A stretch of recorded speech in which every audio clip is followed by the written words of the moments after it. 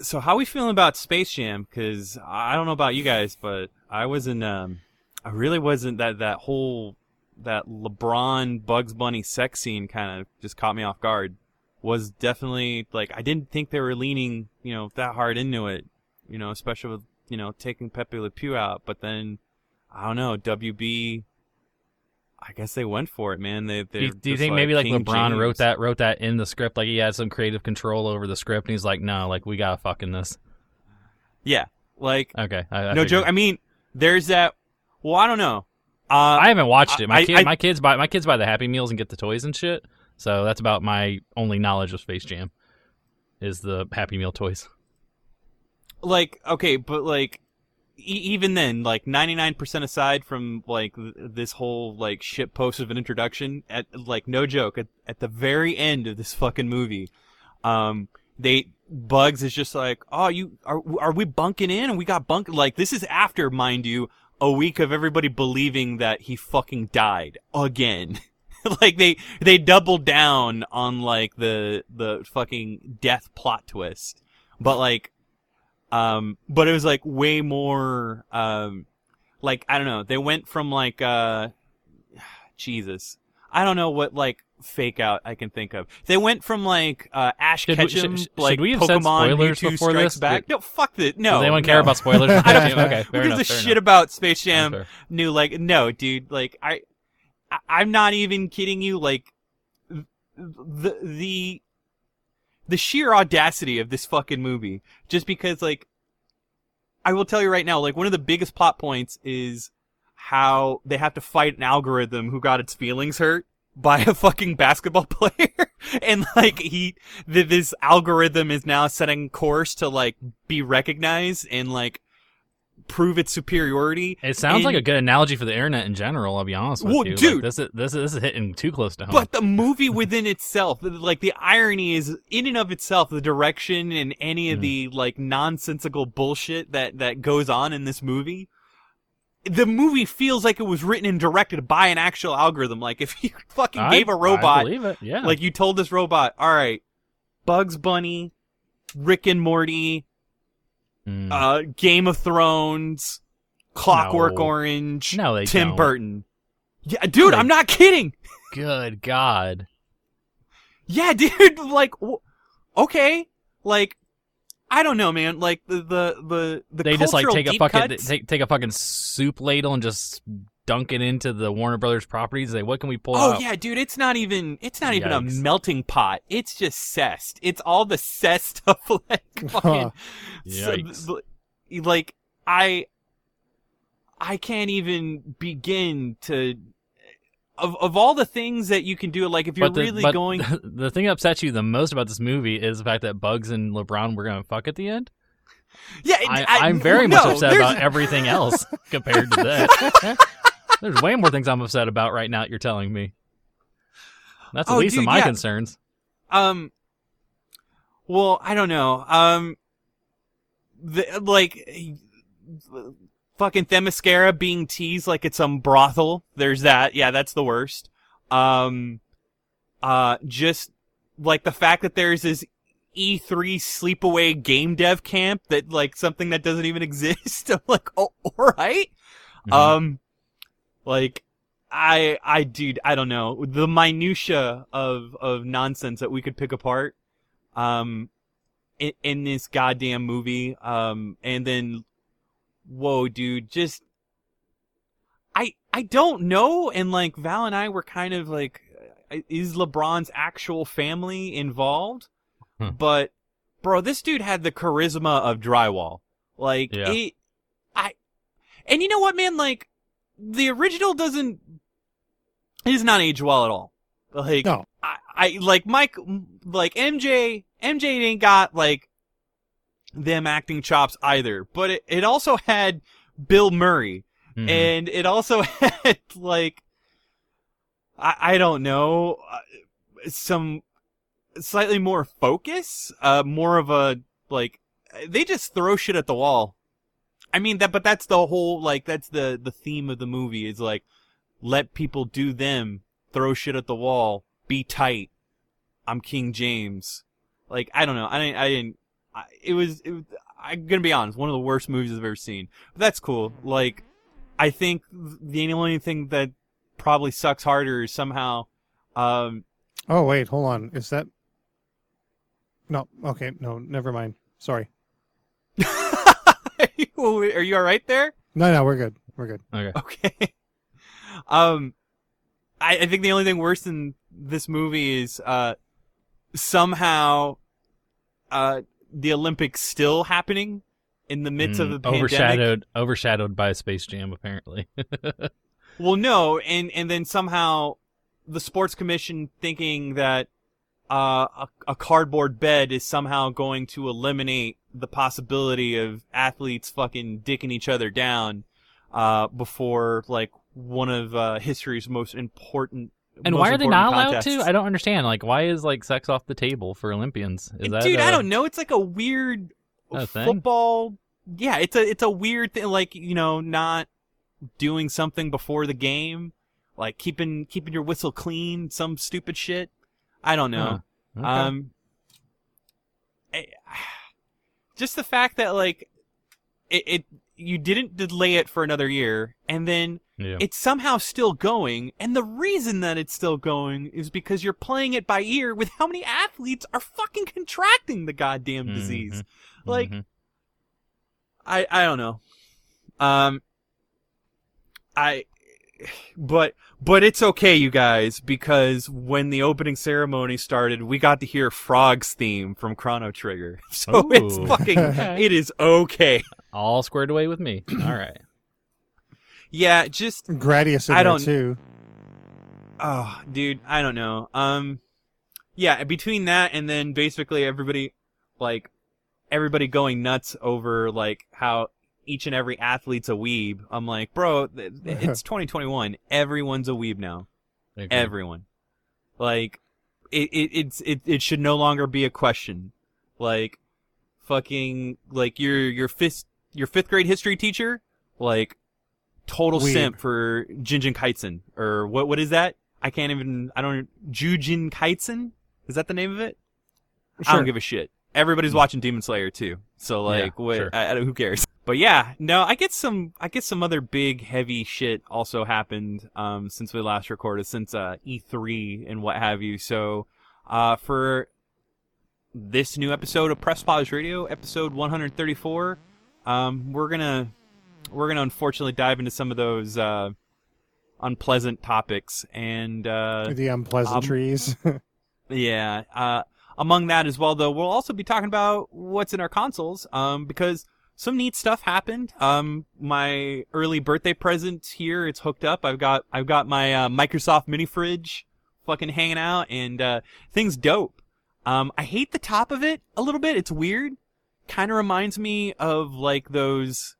Do you guys remember like a few years back, where at the bottom of every other, like, I would say major blog or what, even like, I shit you not, maybe you could find the shit of like the bottom of a Giant Bomb feature or post, those photoshopped like skin conditions that was just like porous, and when like you would see like weird blackheads, but not blackheads, but like slugs coming out of them, and it would like have you click them, like, you'll never believe like what they did. Yeah. Which star died in 2021? The results will surprise you. That picture, by the way, is actually peas on knees. Frozen peas. Yeah.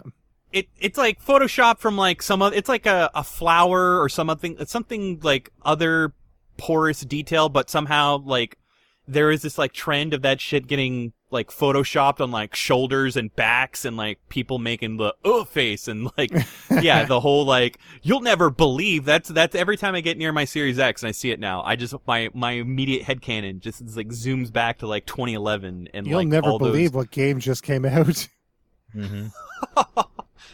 Yeah, so it's not pleasant, which is it's a good thing. I just to make sure that I don't cut off too much airflow, lowered my like the shelf that hangs right above it just low enough to where I don't have to fucking see that thing. It fucks with me. I don't know. But anyway, Press Pause Radio, episode 134. Roll the intro.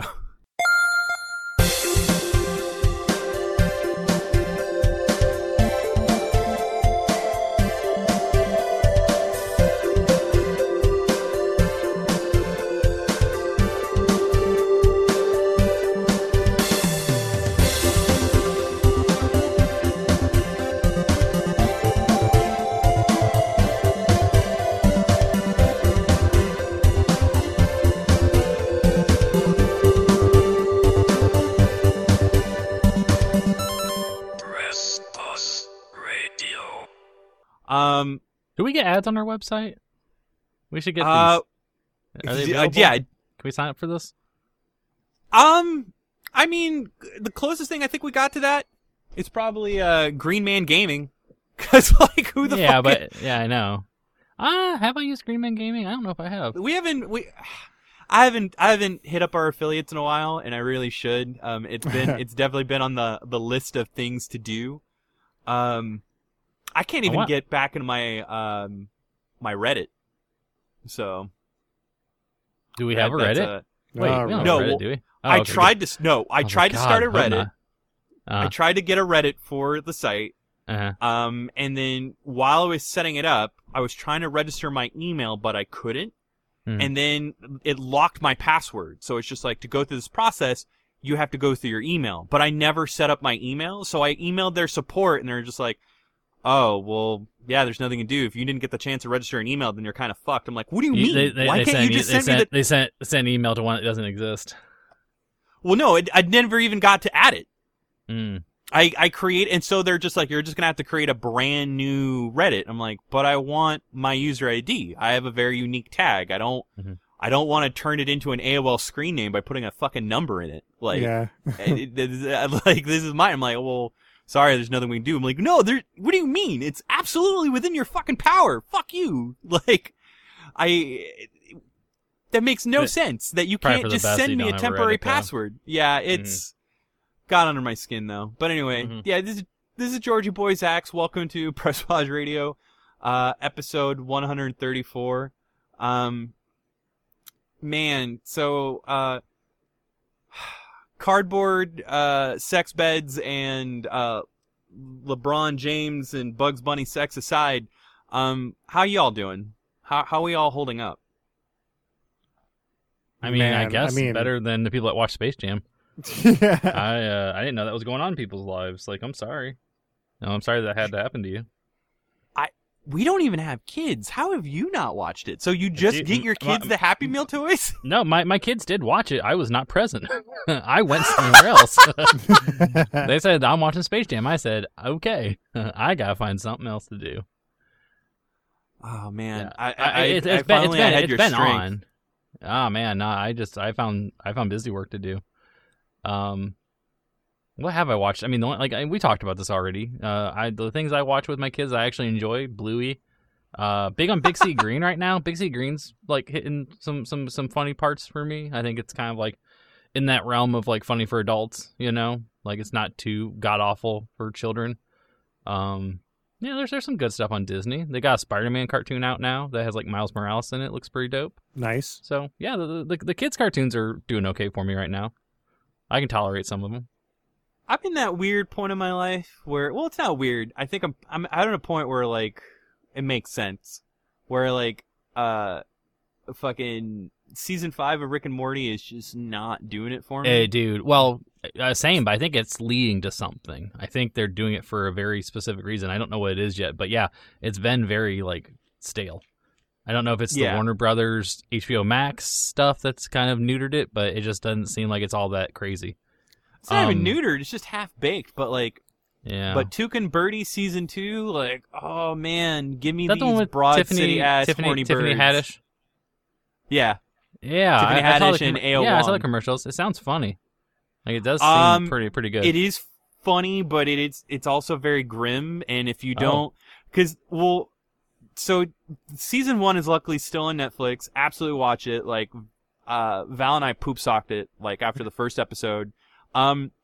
Season 1 is, I think, a little bit funnier, but it's got a lot of elements that it built on, and then there are it's a lot of sensitive and very serious subject matter.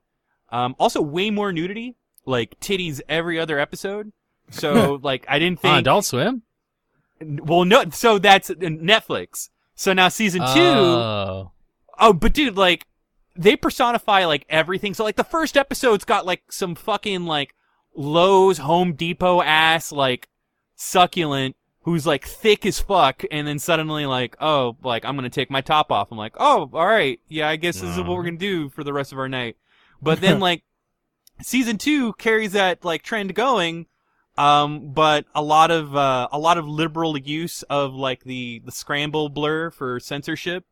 But even then, not so much. And then like, I think they just, I don't know, man, they stepped up, they pulled a hat trick out of the, FX, like Comedy Central, playbook, and they just upped up their shit game. Like shit is just said way more often to like, oh, dude. How do we compensate the edge of like titties and the word fuck? Oh, just shit. Just like say shit. Just throw like shit in there. It's good. Yeah. It all works. But it's still super funny. And then yeah, I think just to make up for some of the over the topness, they kind of leaned more into the serious overtones and subject matter. But I really enjoy it. It's absolutely not something you should watch without watching the first season. It's very, very dependent. Like, it's not a standalone season by any means. But I very much enjoy it. Like, the best, way I could describe it is if Broad City and Regular Show had a dumpster baby. In the best way. So yeah, that's been my thing. What, come on, talk to me about Canadian cartoons, Ed. What, you guys. Canadian like, cartoons. Is that the like a best subcategory? kind. Yeah, absolutely. I mean, Letterkenny, Man, but that's not a cartoon, but it should be. They should make an animated version of that. They did. It's called Code Lyoko.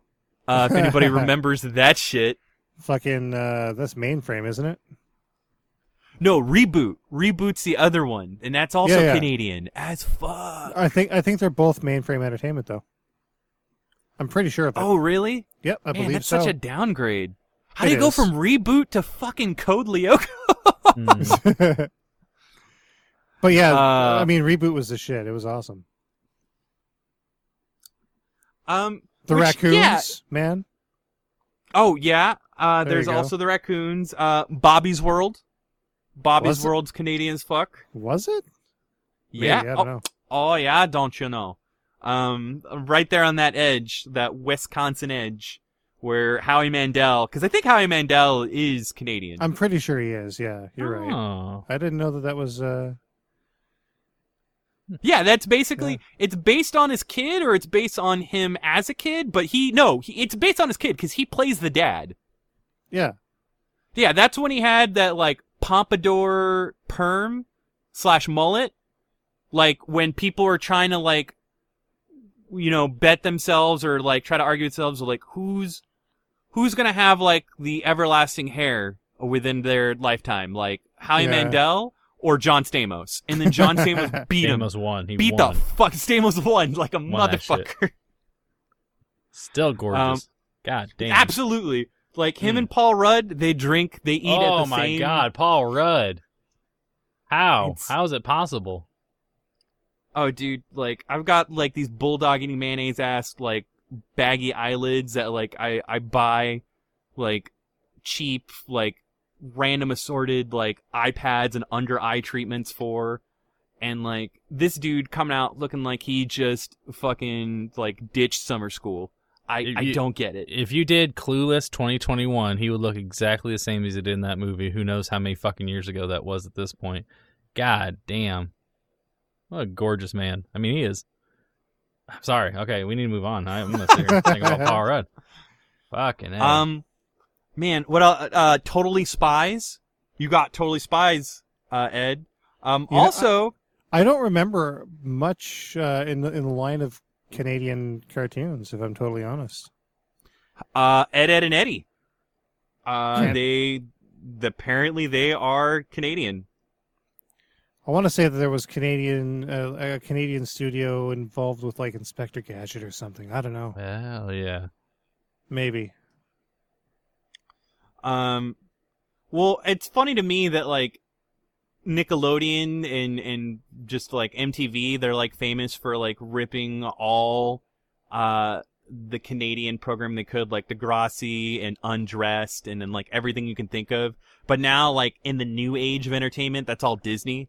Like Disney, I think is 110% like here's my tin foil hat like conspiracy of them being responsible for tearing down fucking Kim's Convenience just so they can get Paul Seung in Star Wars and then the dude, I forget his name, to play the main character Shang-Chi in their Marvel movie. Like, I'm trying to see who else, like, if we see Jun Yun, like, in some other, like, contemporary Disney Plus drama. Jury's still out. We'll see what's up. But, yeah. I guess, enough of, TV digest here. I guess we can kind of talking about the latest Disney Plus acquisitions. Mm-hmm. Oh, dude, I had it for DuckTales, and then like we pieced out. We were done. Mm-hmm. Mm-hmm.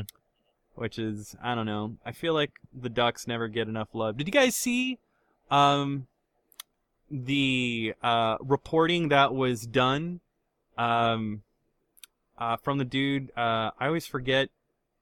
Liam Robertson, Dr. Cupcakes. He does a lot of stuff for Did You Know Gaming and other stuff. Did you see the feature that he did on Epic Mickey where apparently there was almost going to be an Epic Donald, but it would have taken place within... Yeah, exactly. Where it would have taken place in Duckburg and all of the other...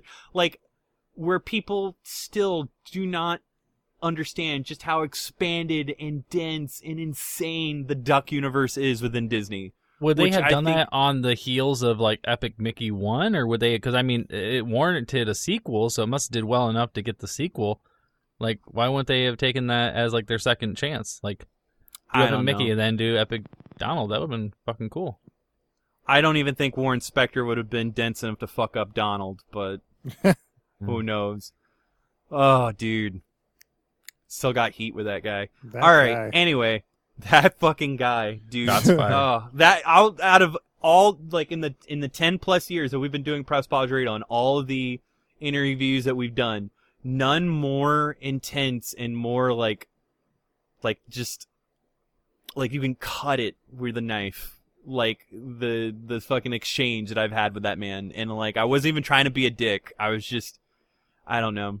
I had a very Dan Shu approach of just like, so why is this fucked up and why aren't you aware of it? That and like maybe I should have like pumped the brakes. Why is this bad? Why don't you care? Yeah, dude. It's anyway. Yeah, so for Press Pause Radio episode 134, we're going to go ahead and jump into just some of the uncomfortable and like I don't know how much longer or how long we'll really spend on it, not because of the fact that there's other things that take precedent more or less, but just for the sheer qualification of like whether or not our voices even matter in the discussion, because I feel as though we should play more of an active listening role than in just a discussion one. But nonetheless, I feel as though that it does, we should bring some attention to it and go from there. But all of the allegations and just the turmoil that's been brought to light within the state of California lawsuit against Activision Blizzard after a 2-year investigation into some of the conduct and operations that went behind the scenes at that studio. So figured we can talk about that. There was some recent stuff that came out with Fulbright, but to be honest, again, I think may not really spend too much time on that. We'll then also talk about Steam Deck, because it has been that long since we've recorded, so definitely want to talk about our impressions there. There was recently a few lucky outlets that actually were sent a unit and got to go hands-on. So, of course, the inevitable size comparison of just like, oh, Steam Deck next to like this, and just all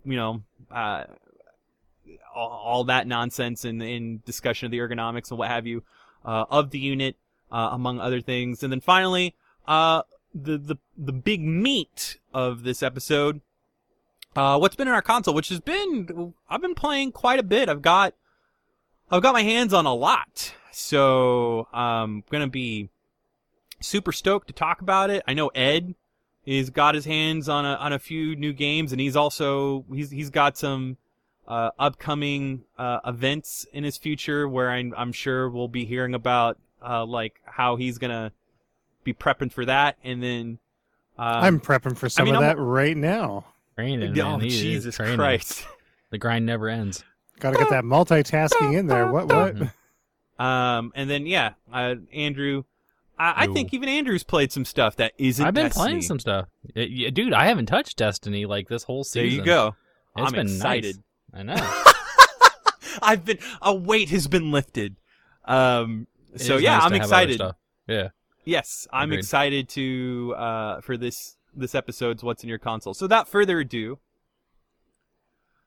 man, okay, so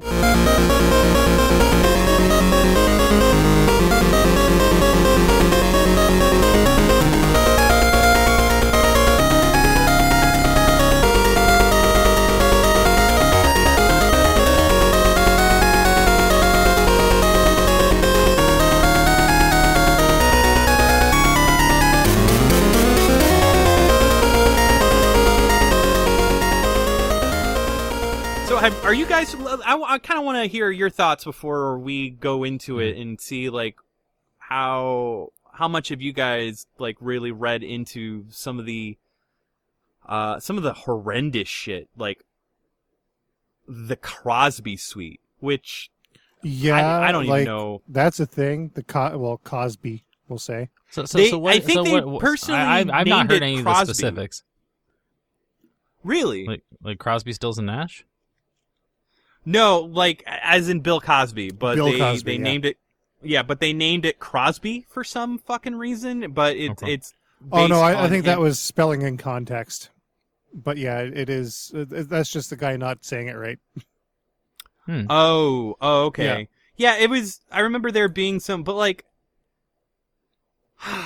Okay, it's fucked. It's fucked. It's super fucked. And like the whole exchange via text regarding the people that they were trying to get into said Cosby suite, it's a little fucked up.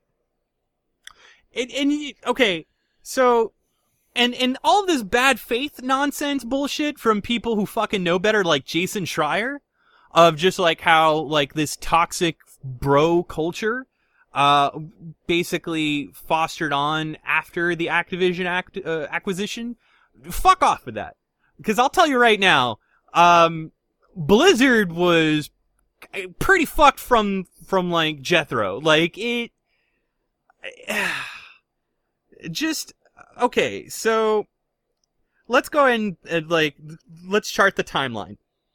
So at some point within the last 2 weeks, California's Department of Fair Employment and Housing filed a suit. I believe it was around July 20th. And it was like a pretty lengthy packet, like tons upon tons of different things, but and we're gonna go ahead and try to approach it with the utmost tact that we can. So content warning from here on out, but like things like cube crawls, whereby male employees who had been drinking would prowl the workplace and subjected women to unwanted advances, lewd behavior, and physical like fucking physical contact, among other things. There was also one of the more alarming aspects was World of Warcraft creative director Alex Afrasiabi was named quite a bit for, like, no joke, getting absolutely physical, and also for basically heading the Cosby Suite, where, like, they literally posed with a picture of Bill Cosby. And, like, granted, people want to white knight and kind of get involved and just, like, these are all pre 2013 like, incarceration and all that. But people tend to forget that, like, of those charges, while statute of limitations, whatnot, the allegations for that awful man date back all the way into the 80s.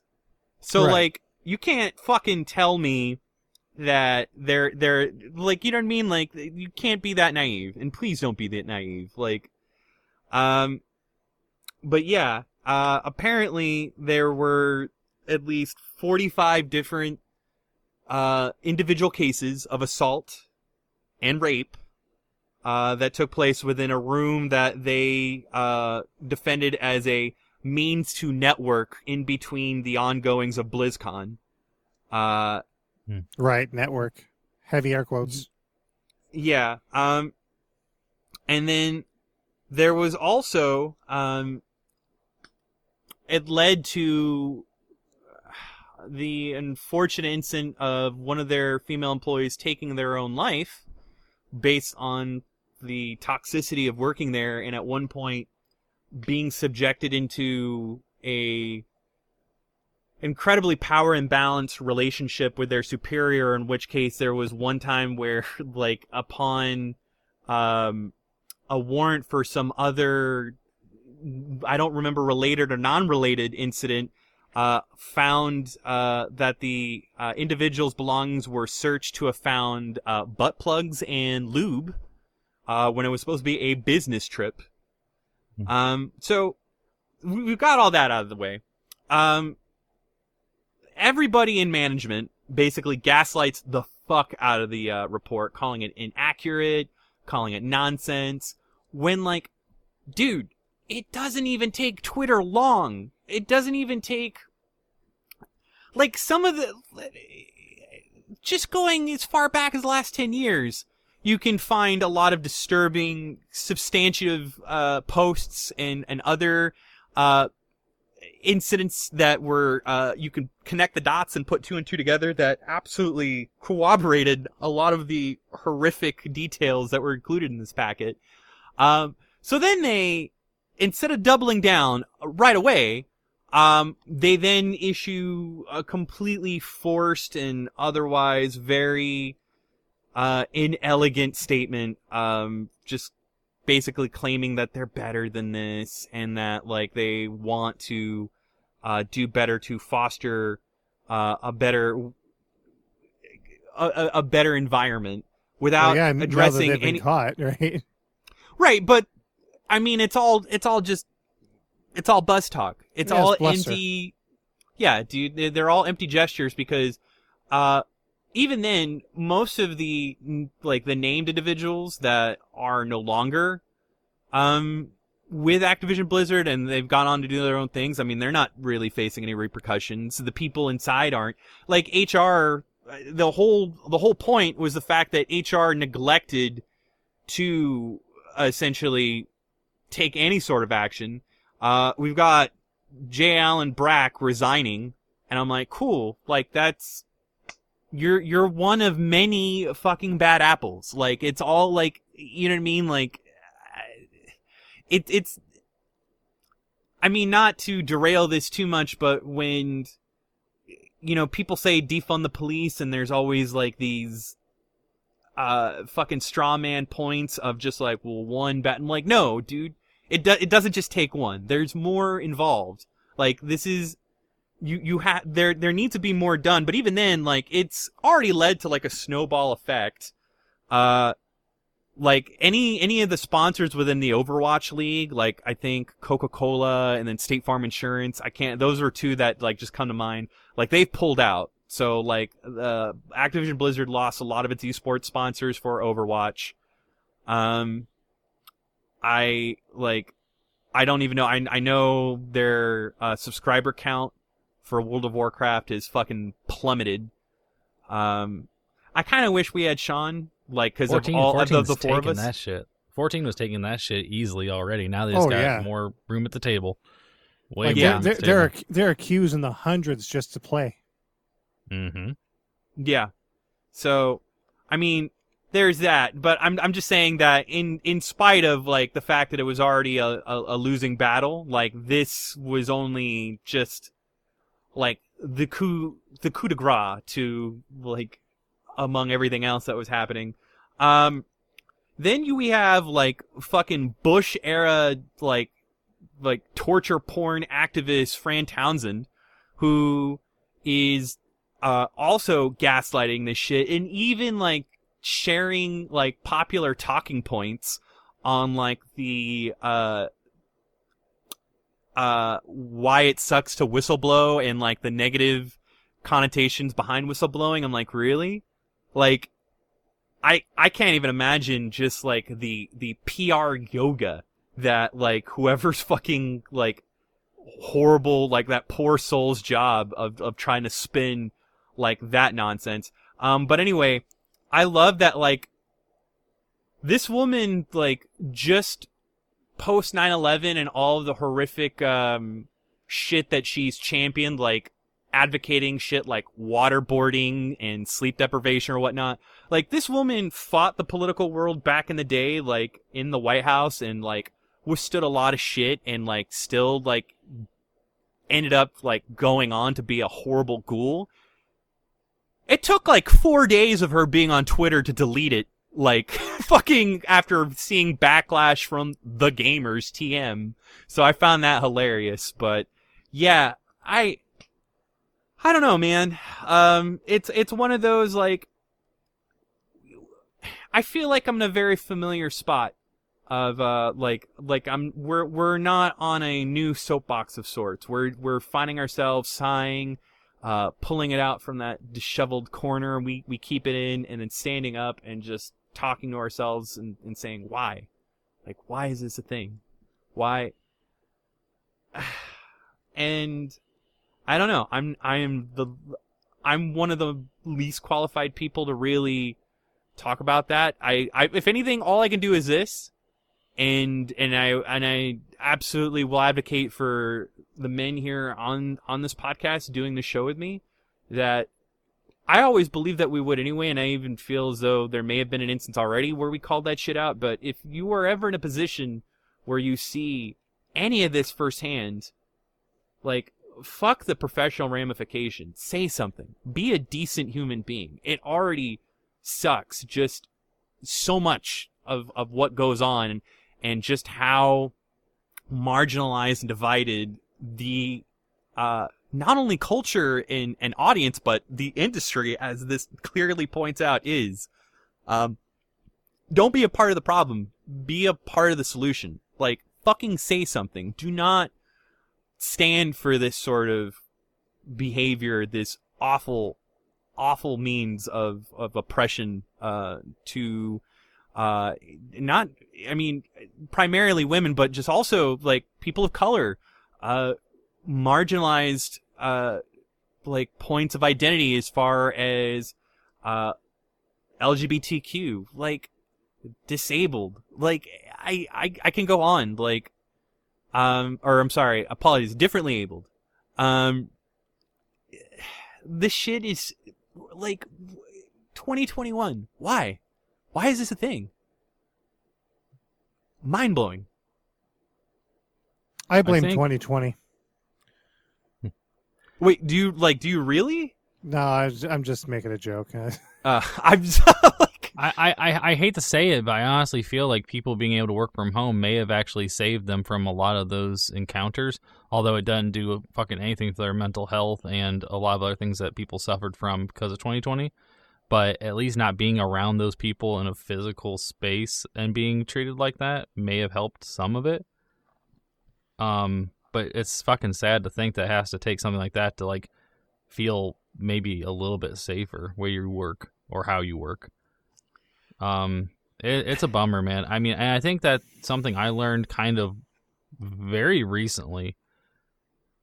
It's hard to be a fan, and it's hard to be someone that's devoted to like the game's fandom, or just being an enthusiast, and constantly seeing these people that you mentioned it briefly with Fulbright, like people that you kind of respect, to like find out about their shortcomings, find out about their true nature. It's a hard thing to come to the realization that these people are not your idols. These people are not your heroes. They are people, and people are flawed.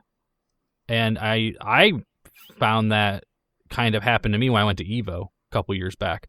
There's been some horror stories at EVO, about going to the tournament and predators, preying on people, enticing them to come back to their hotel rooms, having these after parties, all this bullshit, and just being very like shitty human beings.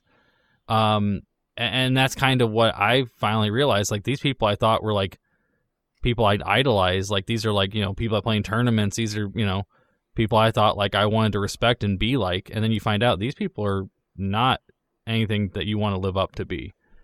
Like George said, like, just be a decent human being. Unfortunately, there's plenty of people in this world that are not. And regardless of what game they make or what game they play or what things they've accomplished, it does not excuse them for their behaviors and who they are as real people. It's tough, you make an incredible point there, and I think because you can see that in pretty much all walks of entertainment or media. It's this like rock star stigma, like this rock star outlook of basically being viewed as something larger than life, and you can't do anything to them. And I think that's what a lot of these people have in their mind. I think they can get away with these behaviors because they are above the repercussions of their actions, and that's not the case at all. And I will say, to the point of, anytime a state or federal agency gets involved with something like this, that's a serious matter. Don't think this is just a change.org petition that people signed and then they're looking into it. This is a actual investigated, couple years in the making, it sounds like? Yeah, 2 years. 2 years. That's a serious offenses. And I would hope that people that are being held accountable get those kinds of, what is deserved of their actions. Well, as of now, so going further into the timeline, so July 26th, there was more than 800 signatures for essentially a town hall to get a note, essentially responding to Townsend's awful response to Jalen Brack's dog shit response. Basically just outright calling what it was abhorrent and insulting. And then at that point, once that started getting traction, they got about 2,000 more people involved in signing out. Eventually, there was an organized walkout at their headquarters in California, and we got an apology from Bobby K, motherfucker who just a few years ago, if not, I think last year. Why am I saying a few years? Maybe last year, already under fire for making more goddamn money than anyone can ever imagine in this line of work, and cutting jobs all and at cutting. the same time. Yup. Mm-hmm. And so this motherfucker is just trying to plead that they are attempting to be more empathetic and understanding, and I'm like, fuck this, dude. These crocodile tears, dude. And then they got basically they stated that they're gonna get their own internal affairs in order by hiring on a firm, and the firm that they bring on is the same union busting firm that Bezos fucking wipes his asshole with amongst his workforce. Yeah. So, it's, as you can tell, it's bad faith all around. I don't know. It's just, I don't know. I kind of want to. I don't know what sort of future. I'm not trying to even honestly, it's one of those where we're small potatoes. I get that. We know that. Like, even then, like, among some of our peers, whether it be Hey Poor Player, Twinfinite, and other, like, blogs and podcasts within, like, the outer ring of the overall gaming media hemisphere of fucking noise and discussion that happens within this space and hobby. Like, I get there's only so much that, like, we trickle down, and there's stuff that even trickles down after us. So just based on that alone and the impact that we can have, and then among the people that we do speak to, I am all for until there's any sort of change in what you can do, because among being a decent human being, like don't brush this under the rug. Fuck these games. None of these games are worth at any point any sort of justification of the treatment and just overall trauma that this not, like, I could get, like, Skylanders gone, Crash Bandicoot gone, Call of Duty, like, that ship sailed. Fucking ages ago. Overwatch, who cares? The Diablo, I don't give a shit. Heroes of the Storm, no thanks. Like, these are some of the things that you can do, and it's not about being, like, woke. It's not about being socially conscious. It's just be a good person. That's all it is. So that's and be mindful of the things that you say and do, and wonder who it can affect, who it can change for better or worse. If you're not putting any kind of positivity or helping someone, then fucking get out. Like, kick rocks. Yeah, absolutely. Like, there's enough space for people to be inclusive, to be helpful. And if you can't do either of those things, then yeah, just stay away, stay far away. Believe it or not, it's not difficult to be a good person. You don't even have to be a nice person. I'm not a nice person, but I am a good person. Ed, I'm right there with you. I can be cynical as all fuck, but I also know, like, fucking common decency. Like, it's not a hard trait to learn. That's the thing. Like, yeah, if you deserve it, I'll tell you to fuck right off. I'm not going to be nice about it. Mm-hmm. Hey, we get it. Like, the weeks are long. I got resting bitch face too. But hold the door open for somebody who's right behind you. Like, you know what I mean?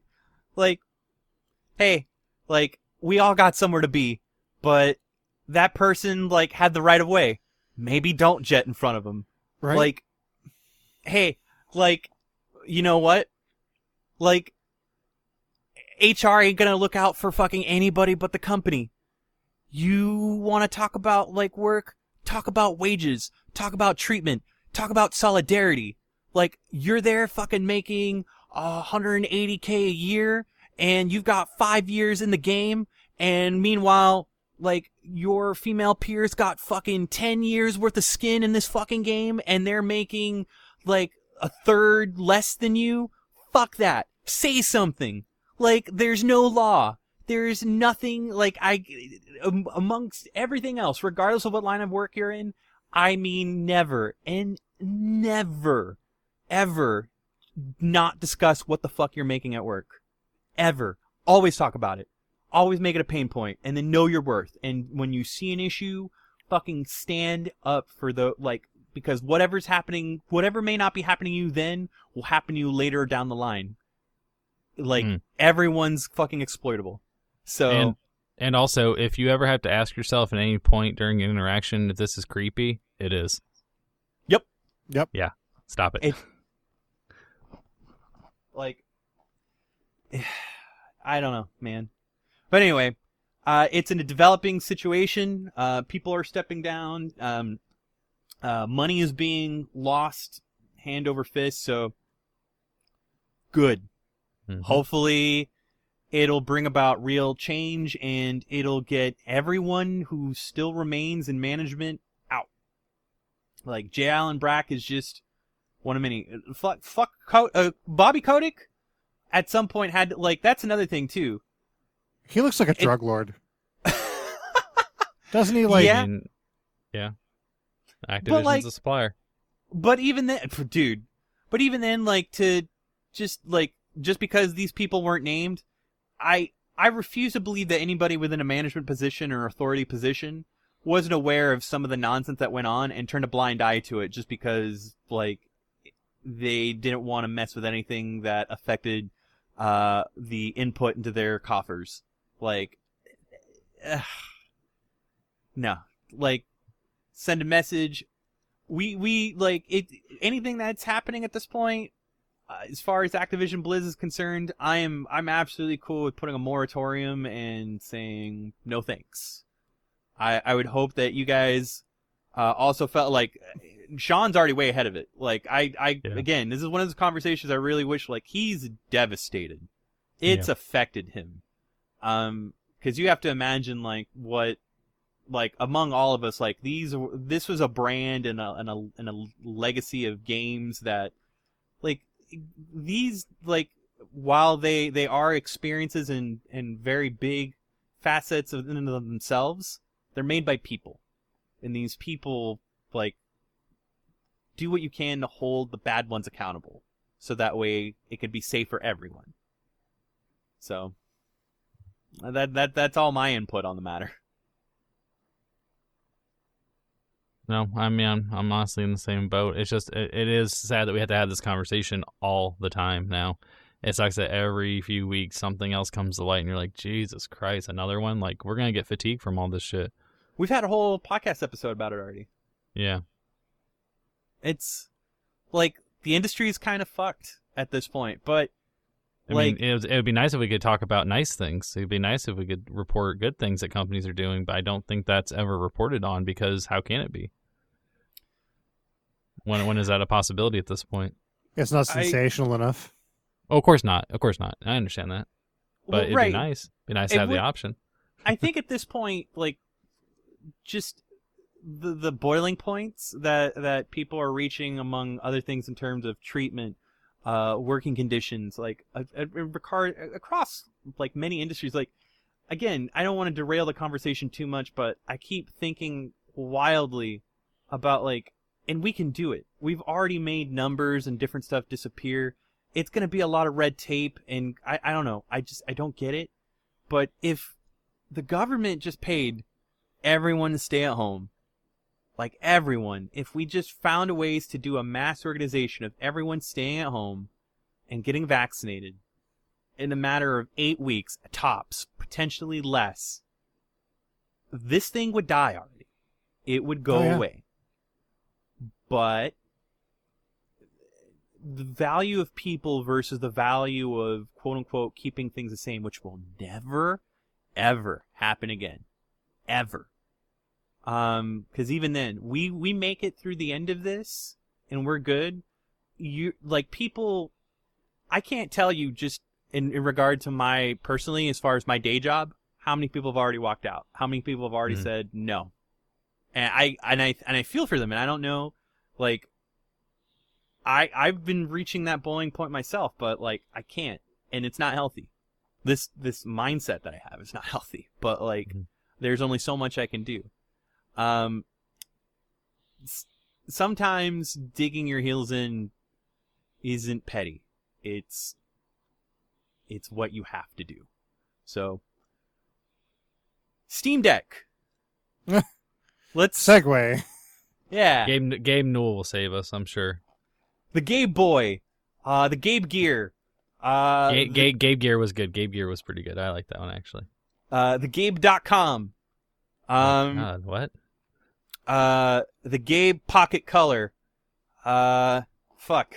Help me, Ed. What other portables could... The Wonder Gabe. Wonder Gabe. Yeah, there we go. That's where I was going. All right. Yes! Not bad. Not bad. Also, it would be Neo Gabe Pocket Color. Oh, fuck. You're right. I fucked that one up. Thank you. That's okay. We got it. You scooped that up. We recovered. Scooped it. Yeah, dude. That was some Oakland A's ass shortstop right there. What can I say? Fucking Golden Glove right there. So, man, all right. You know, to me, this is a way big old elephant, big old pachyderm. This fucking thing is huge. Like, it's so it's big. heavy too. It's heavy. Did you see the weight on this fucker? No, I have not. It is like 1.5 pounds. Jeez. It is something huge. Let me pull up the specs real quick. Or do you have them pulled up already? I don't. I was actually hoping one All of right. you fine gentlemen could beat me to it.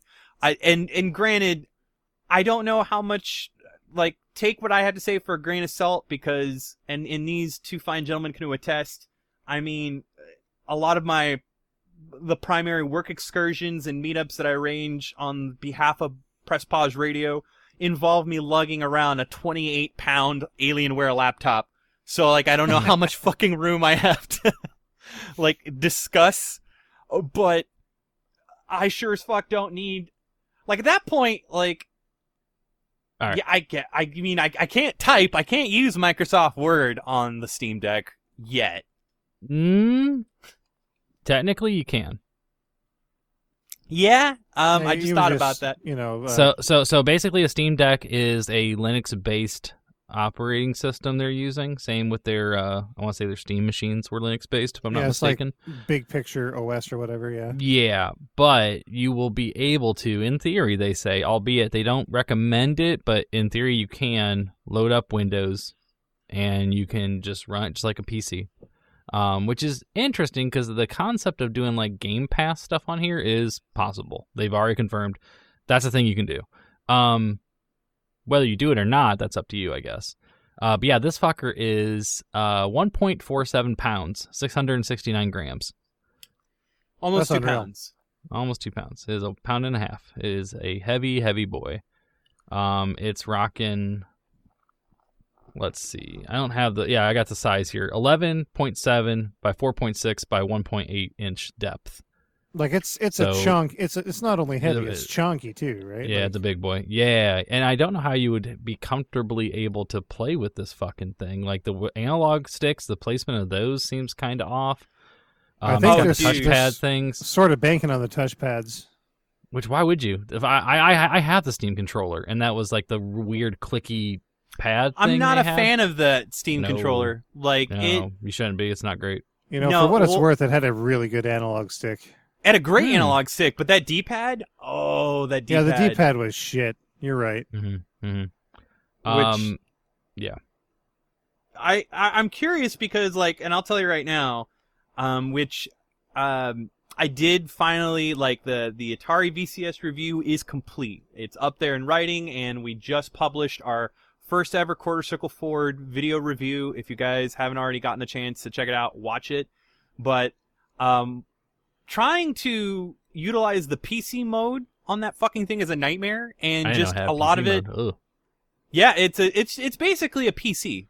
It's a glorified. It's also very, like, when you guys are mentioning it's a Linux based. That's exactly what the Atari VCS is. Isn't it like Debian based? Yes, but the thing about it is that it doesn't have, like, a lot of the, well, and again, bear in mind I did not attempt to do Linux. I probably would have had a much easier time, and, like, just for the sheer sake of time, I, like, just worried about what I knew. But even then, like, Seth Macy also reviewed the fucking thing, and he had a very similarly hard time.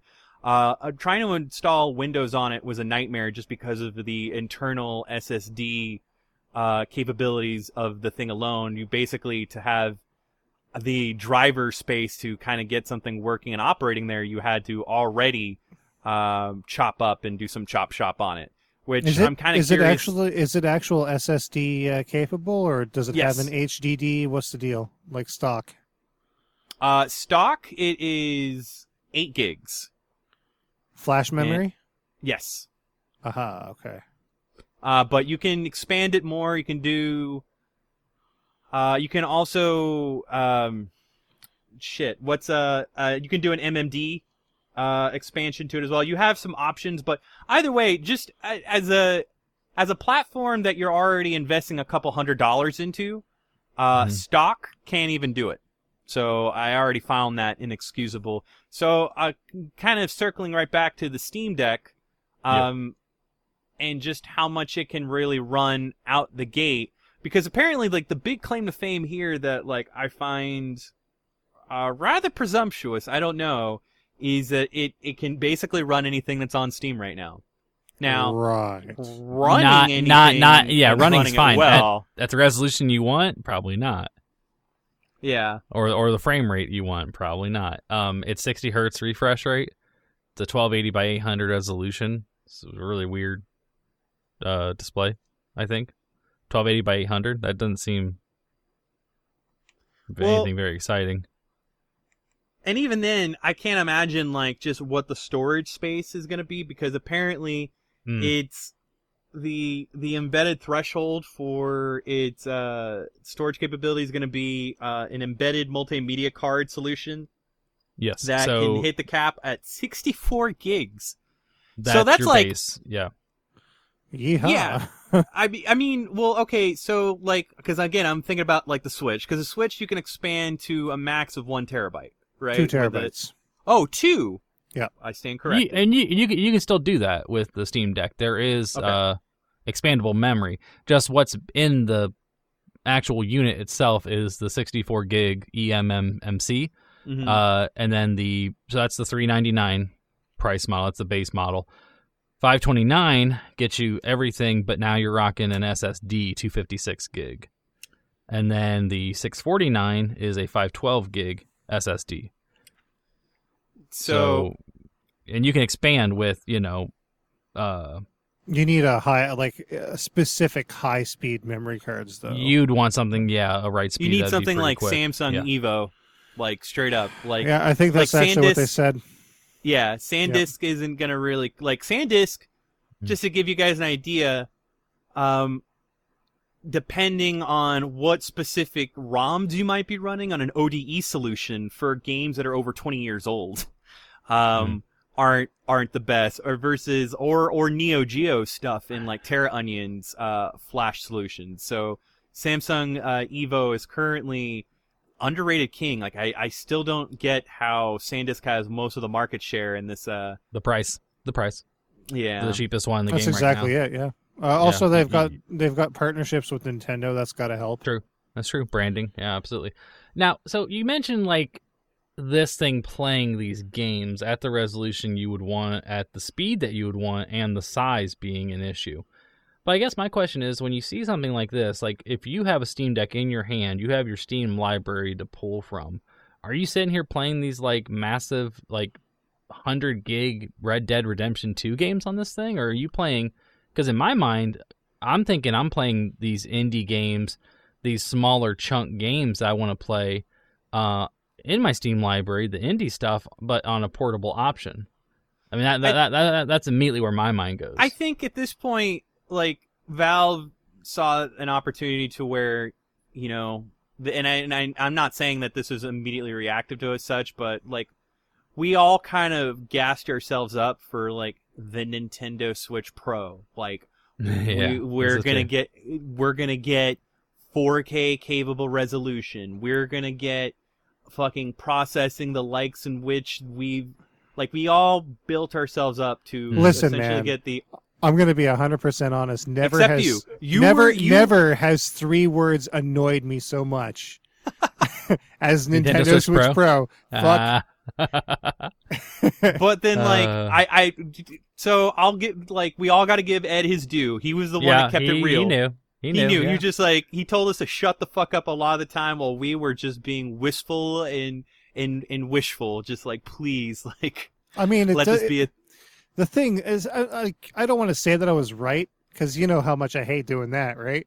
But you just look at what Nintendo's done over the last 20 years, I guess, with their handheld specifically, and you're not going to see any substantial upgrades.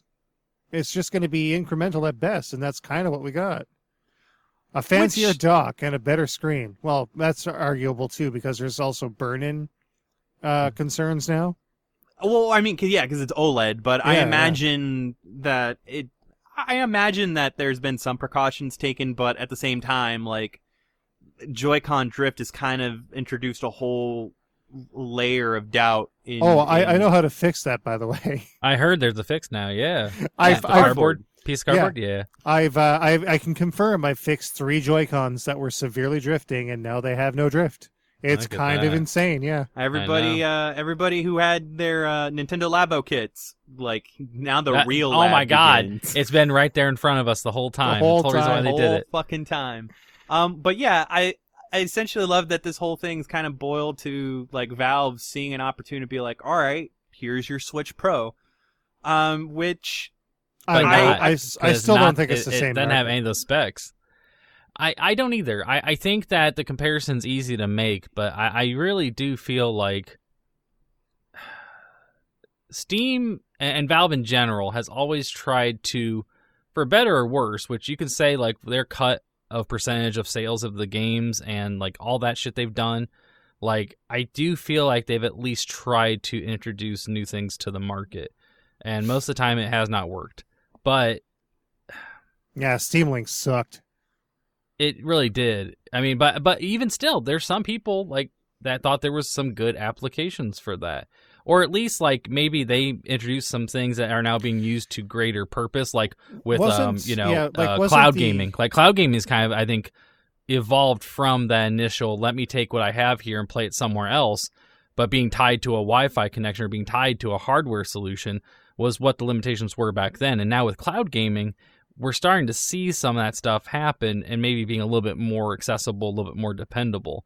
So they're at least introducing concepts and ideas that can be maybe evolved into something bigger later down the road. Yeah, the Steam Link too. Like, didn't the hacker scene find some use for that?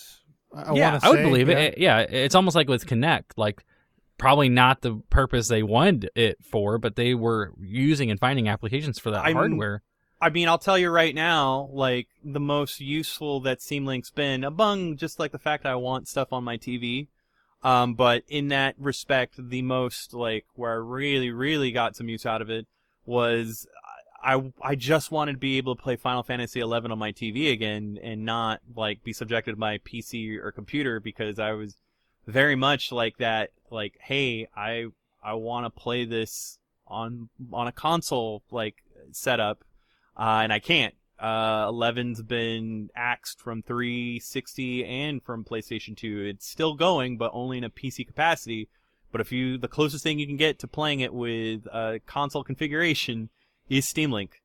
And even then, to do that, you have to hack it because it's not available stock. Want to know what's still really games messed that- up? You can't even delete Final Fantasy XI from your 360 hard drive. No. And just stay there. It's impossible. It's just kind of there. Mhm. Which I mean, there's not a whole, dude, like just the yoga there, like, cause I bought a transfer cable. I have currently 3 Xbox 360s in this fucking room right now that are all destined for various configurations, and I'm trying to see if there's a way to where I can maintain the exact same hard drive across 2 systems, cause it would be nice to do that. But I don't know, cause I have on the way the next week or so an Ikegami 1550R PVM that has BVM capabilities.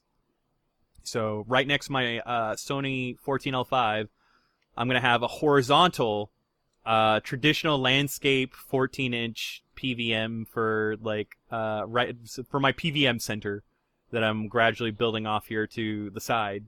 And I'm trying to get like basically other high def games. Like the trick is to downscale. Where I've already downscaled the Switch for the Tate setup, I now want to downscale the Switch, the 360, and some other stuff to these other PVMs, so I can play like retro new games like Sonic Mania on a CRT screen. I can't even tell you just the nightmare it is to fucking like organize or otherwise move data across hard drives. So yeah, it's just funny you spoke to a pain point with there. But yeah, the Steam Link is more or less it's become like a hobbyist way of like basically exploiting big screen mode without like going through the native client interface on your PC, because it has its own little interface that you can fuck with more. I mean, the same thing kind of happened to PlayStation TV for the better. Yeah. PlayStation TV has also become like a haven, especially with the new Sharp Scaler mod. Like if you want to play, like that's the thing. That's why we mentioned with the Playdate. like it's just weird. I love like the aspect of having all these portable games available, but like now I want them all on my TV. Like it's just a lot to carry them with me, or I only want one. If I want to play all of them and experience them optimally, I want them all on my TV. So yeah, I haven't even fucked with like a Steam box. I thought about getting a Steam box, but those became outdated within a year, didn't they? Barely. Yeah, I mean, not even. I think the thing about they were on the market and just like they were like regulated to like bottom shelves and back rooms. Like, they didn't last very long. I think people realized that they already had Steam boxes because they had PCs. Or just build one. Essentially what they were. Like they were just like slightly scaled back PCs for form factor, but like that was it. Yeah. So I will say the one thing I like that Valve did with this, it opened up for pre-orders, and I was involved in this whole debacle, which we knew it was going to be kind of a disaster, but couldn't get one. I got one. I got the base model. I wasn't going to try to fuck with anything else. I was like, I know people are going for the 529. I'm going to try to get a base model one just to have it, just to see what it's all about. I'm not really wanting to I'm already throwing enough fucking money at the thing. But the pre-order thing was interesting because they basically made it to where if you had not had an active Steam account in the last like 72 hours, you were not allowed to pre-order one. So it kind of where they're trying to alleviate, obviously, like, you know, bots and people buying these things up and you know, reselling them. So you had to have an active account within a certain amount of time to even get into the pre-order window. But then once you got there, obviously servers get like hit hard, it's crashing, you got something added to the cart and you can't finalize the transaction. This happened. I'm not joking. I was in the transaction window constantly refreshing this thing for about 50 minutes. And at one point I had pulled up on my computer, I had pulled up on my phone, and I'm trying to get this all worked out. At one point it logged me out of my Steam account on my PC. Because I had refreshed it so many times, and at one point it said I didn't have an account that had lasted long enough. Like my account was too new, and then it logged me out. So thankfully, I still had it pulled up on my phone app, and I actually got it through my phone, which I didn't think was ever going to fucking happen, because the Steam app on your phone is terrible. It is. It is not good at all. So yeah, 45, 50 minutes of this, and I actually got one to go through, but it was kind of a nightmare.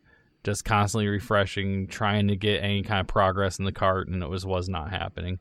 And you put 5 on it, just like going to GameStop and pre-ordering something. You put 5 down, and that will get you the option to pay for this thing, which mine's expected Q1 2022. I know some people that got in earlier enough, we're going to get end of the year, because it's supposed to be slated for December release. I'm gonna be 110% honest. I want it, and I would still like to get it, but I'm not tripping because I know it's not gonna make that date. I guarantee it's not gonna make that date.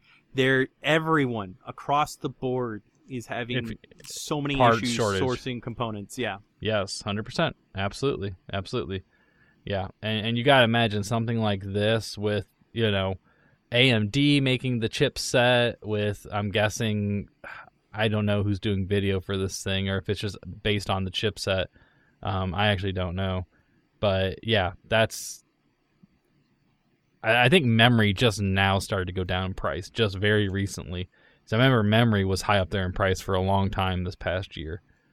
So yeah, I kind of agree with you. I don't think it's going to hit the December release date. I think they'll push it back to Q1. Yep. If they're lucky. I mean, at that point, this is like very much, because right now, if you try to get one now, you're not getting one until next summer. If you didn't get into initial pre-orders. Right now it's saying expected order availability after Q2 2022. Yeah. Ideally, like, and this is pie in the sky, ideally, I'm going to call next spring. Before it actually hits, yeah? Yes. Yeah, I mean, absolutely, I could see that, sure. Like, because, like, the OLED, for example, like, because everybody anticipated some kind of move Nintendo was making, because they had been do you think they didn't even do a Pro because of not having the availability?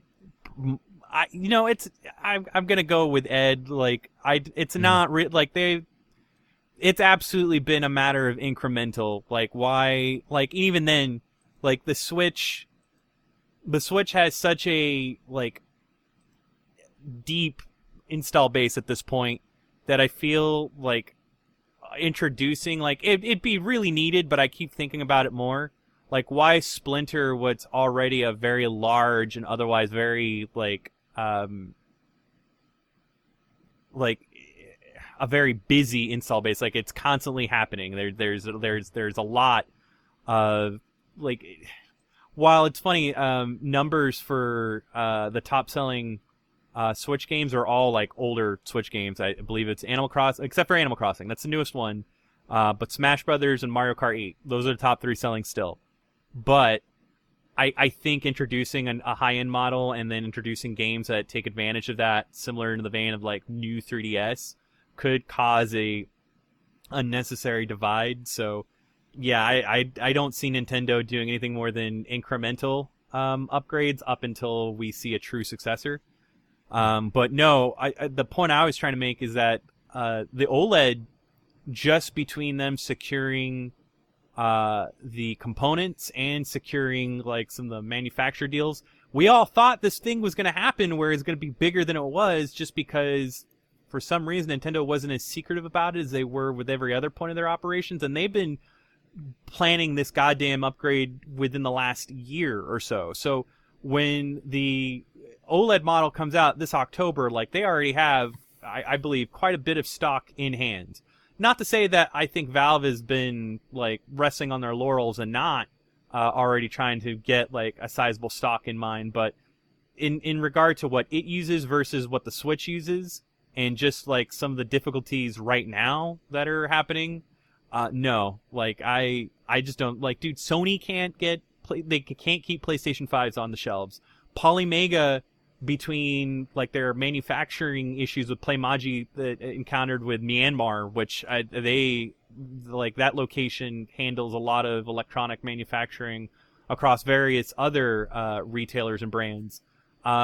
Even big old bigoted Tallarico and his numbskull dipshit ass smartphone Wii U wannabe Amico is encountering some issues, to the point where like they just released that they're gonna have to delay into 2022 after promising an October release date for God knows how long.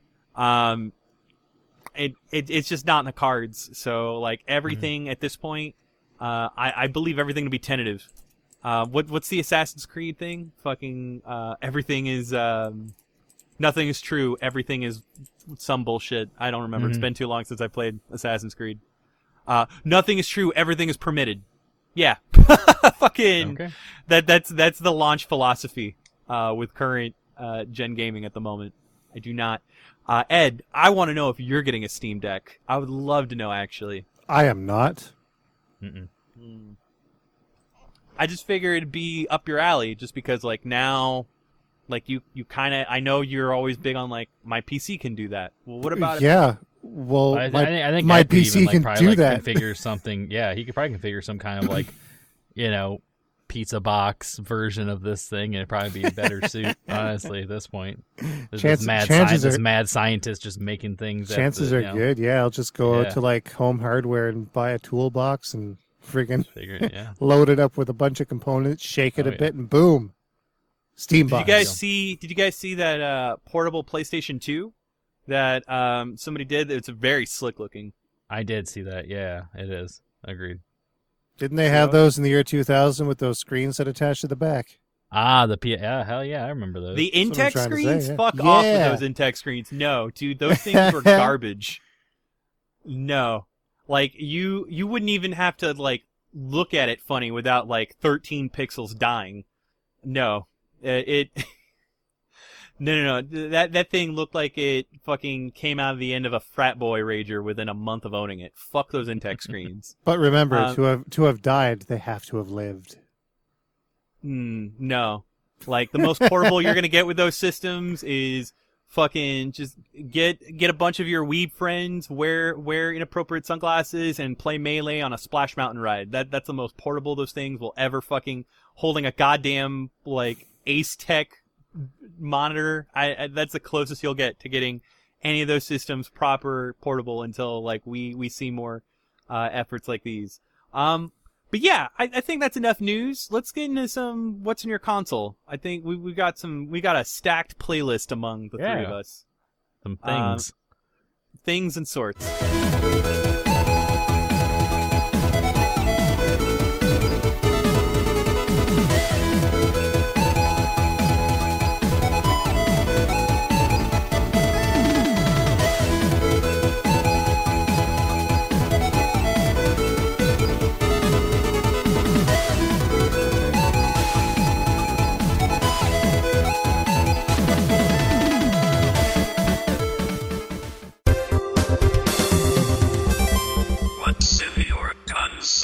All right, Ed, talk to us, because I think of all the things we're all doing, yours is easily the most exciting. So I want to start off with you, my dude. Is it honestly that exciting, though? I don't know.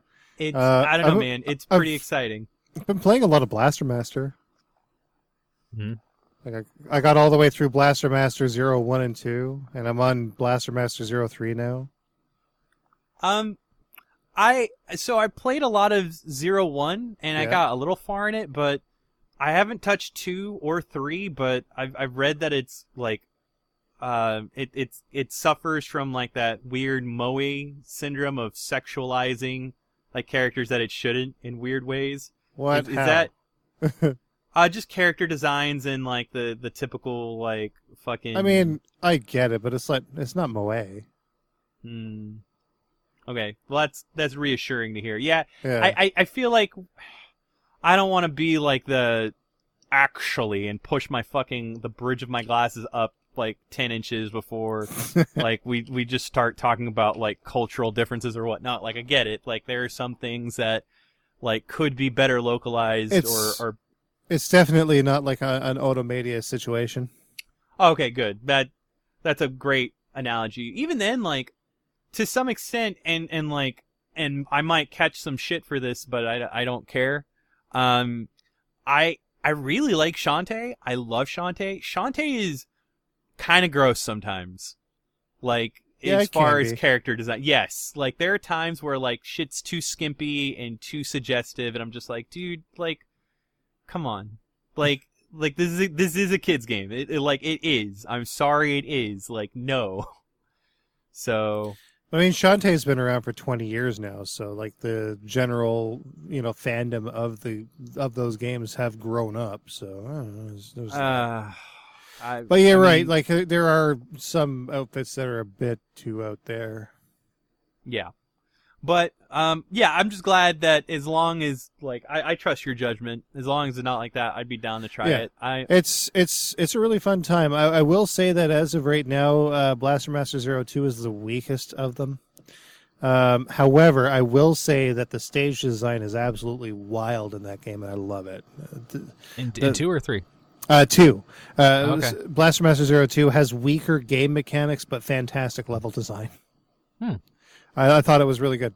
Do you think so far in your time with 3 that maybe it's starting to like kind of combine those two things together in a good way, or no? It does not, at least not so far. But it does really good. Like it improves upon the weapon system in ways that I really like. So like going into like the exploration area. Well, no, not the exploration. Like the side-scrolling areas are about the same as what you'd find in Blaster Master 02. But the top-down sections where you're like, up close and personal, and you're using Jason in the on-foot sections, those sections are much better than 2, but not quite as good as 1. I just kind of want those games to be more of a proper Metroidvania. Like they kind of. Oh no, they absolutely are now. Yeah. Yeah. Now, granted, like the original game on NES kind of out Metroid a little bit, just a bit. I think I never felt as engaged in Metroid as I did in Blaster Master. Mostly because it shook things up with the alternate perspectives. Which, by the way, I completed Blaster Master on the NES in one go. Like, I one credit cleared that. On one life, even. I didn't die a single time in that run. Yeah. I have fond memories of Blaster Master, but like it was it's hard always, though. Like It was, yeah, I agree with that. The top-down shit, fuck. no, Weird. but like it's funny because I have fond memories of like the games that no one likes. Like I didn't mind Blaster Master on Genesis, Blaster Master 2. Like it wasn't all that bad to me. But granted, I haven't picked it up since I was younger, so my outlook on it could absolutely change. But what I really enjoyed I really want to was play that one. I haven't gotten it yet. You haven't? Yeah. See, like people like absolutely shit on it, but like you know what's funny is like anytime you bring up like EDF or whatnot, EDF reminds me of Blaster Master Blasting Again on PlayStation, and Which I've got. I haven't played it yet, but it It's- was sent, it's sent so to me from good. a viewer. Is it actually? it's so good. I love that All right. dumb game. You know what? Like, have you ever played like do you remember the arcadey shooting of Lost Planet? Yeah, I like Yeah, Lost dude. Planet quite a bit. Yeah, it's like it's a less refined Lost Planet, mind you. Okay. But just between like More Sophia, yeah. yeah, like the tank is very tanky, but not as tanky as like early generation Tomb Raider tank controls. Like it is Right. still a little bit more maneuverable. But some of the platforming and stage elements, like I really like Blasting Again. It's like people kind of just shat on it because they thought it was like a weird like 3D cash grab. And among all the other games that were weird 3D cash grabs, like Bubsy and whatnot, like Blaster Master is certainly not in that camp. So, Right. but no. I also want to get Enemy Below, but like that's kind of an expensive one these days. And then of course Blaster Master Rebirth was axed from the Wii shop, so that may never yeah, I happen didn't get a again. chance to grab that. Like, Me neither. that's another project where I need to set a Wii and just like hack it and basically just get every single title that I can from WiiWare onto it. I already came across something that really bummed me out. My Wii Dual, the lens is being very picky and not reading certain Ooh. games. No boy. So like, I just picked up. I got into the Metroid hype and I picked up Prime Trilogy, and I won't play it. I no. won't play Other M either. But I just said fuck it, and I'm playing it on my Wii U, and then I have another. Like I have a stock Wii, but I wanted to play it on my widescreen. I wanted to play it on my HD TV, and I wanted to play it with the setup that I set up specifically with my Wii Dual. So I looked up the lens replacement. It's inexpensive. It's just a matter of getting the work, finding somebody who's willing to take that on, which is a big bummer, man. Like, and it's Yeah. weird too because it'll play. The discs are immaculate, so it's not the disc, Oh, yeah, and no. plus the discs will work in my Wii U and I have 3 Wiis in here, so like of the other ones they work just fine. So that was a bummer, but yeah, I still have a plan of mine where I'd love to get an SSD installed into a Wii and just have the entire WiiWare library, because there's so many different WiiWare games that you'd be like the Crystal Chronicles titles that came out exclusively for WiiWare, Dr. Luigi, which I think actually I have on my my Wii U, so that's not a Weren't the Crystal Chronicles also released physically as well?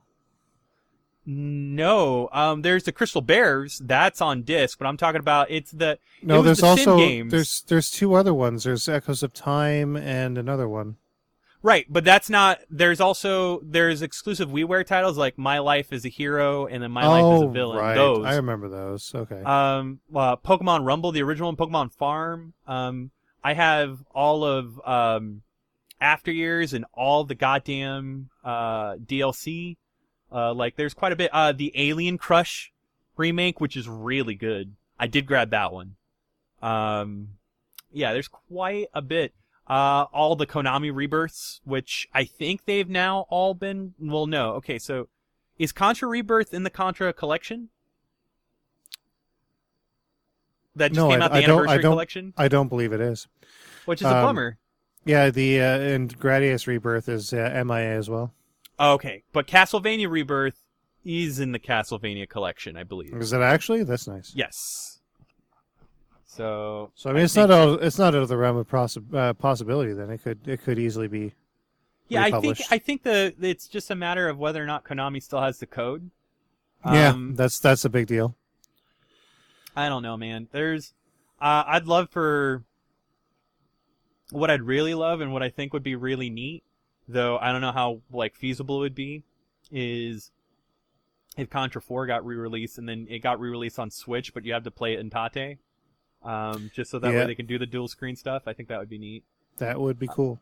Well, fuck, what was I gonna say? Yeah, man, I've only really got to mess around with Blaster Master Zero. I haven't really got to mess around with the other two. I was just surprised that it was able to get 2 sequels, to be honest. It was one of those weird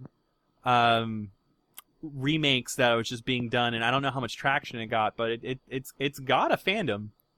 Oh yeah, definitely. All the DLC, I've got editions that have all the DLC included too. So speaking of Shantae, she's on the game card, which is pretty cool. Yep. Shit. Is Wave 4? I thought Inti Creates was the people behind. She's a guest character. Same with Shovel Knight, and there's another guy. I don't think Beck is in it.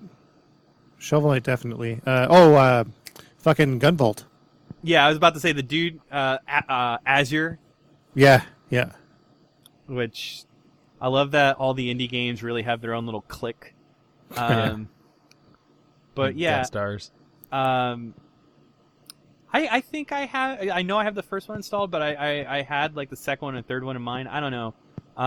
I think Blaster Master was probably one of those games that was released in fairly obtainable or reasonable numbers for physical release, so I might grab it physically. I don't know. You might be able to get one for a halfway decent price. Yep. But yeah, other than Blaster Master, what else have you been playing?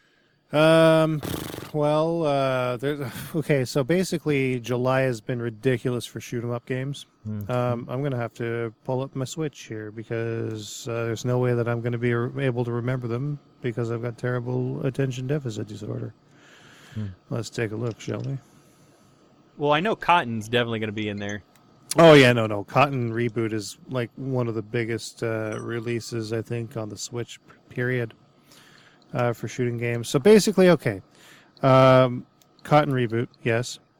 Darwin 4078 was released. I played a bit of that. Risk System, which was very difficult, but I had a decent time with it. I suck at it, though. Did we talk about Mushihime-sama being released on Switch? We did, because it happened E3 weekend. Okay, so we'll gloss over that. Physical of Griffin Knight Epic was released. That was shipped out, and I received that as well.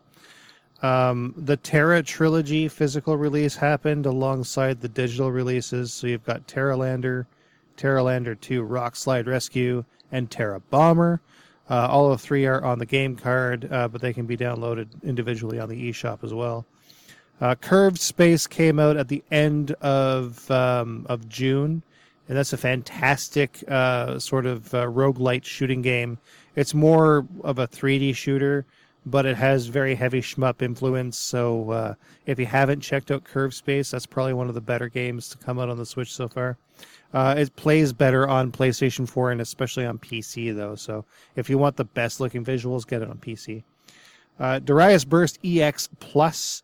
Darius Burst Another Chronicle EX Plus is out. A lot of players were talking about comparisons to Chronicle Saviors, which came out on PlayStation 4, Steam, and Vita. This particular one came out on Switch and PlayStation 4. It includes stuff that isn't in Chronicle Saviors. Chronicle Saviors did not include the event mode from the arcade release. And it's been completely restored with extra missions exclusive to EX Plus for this release.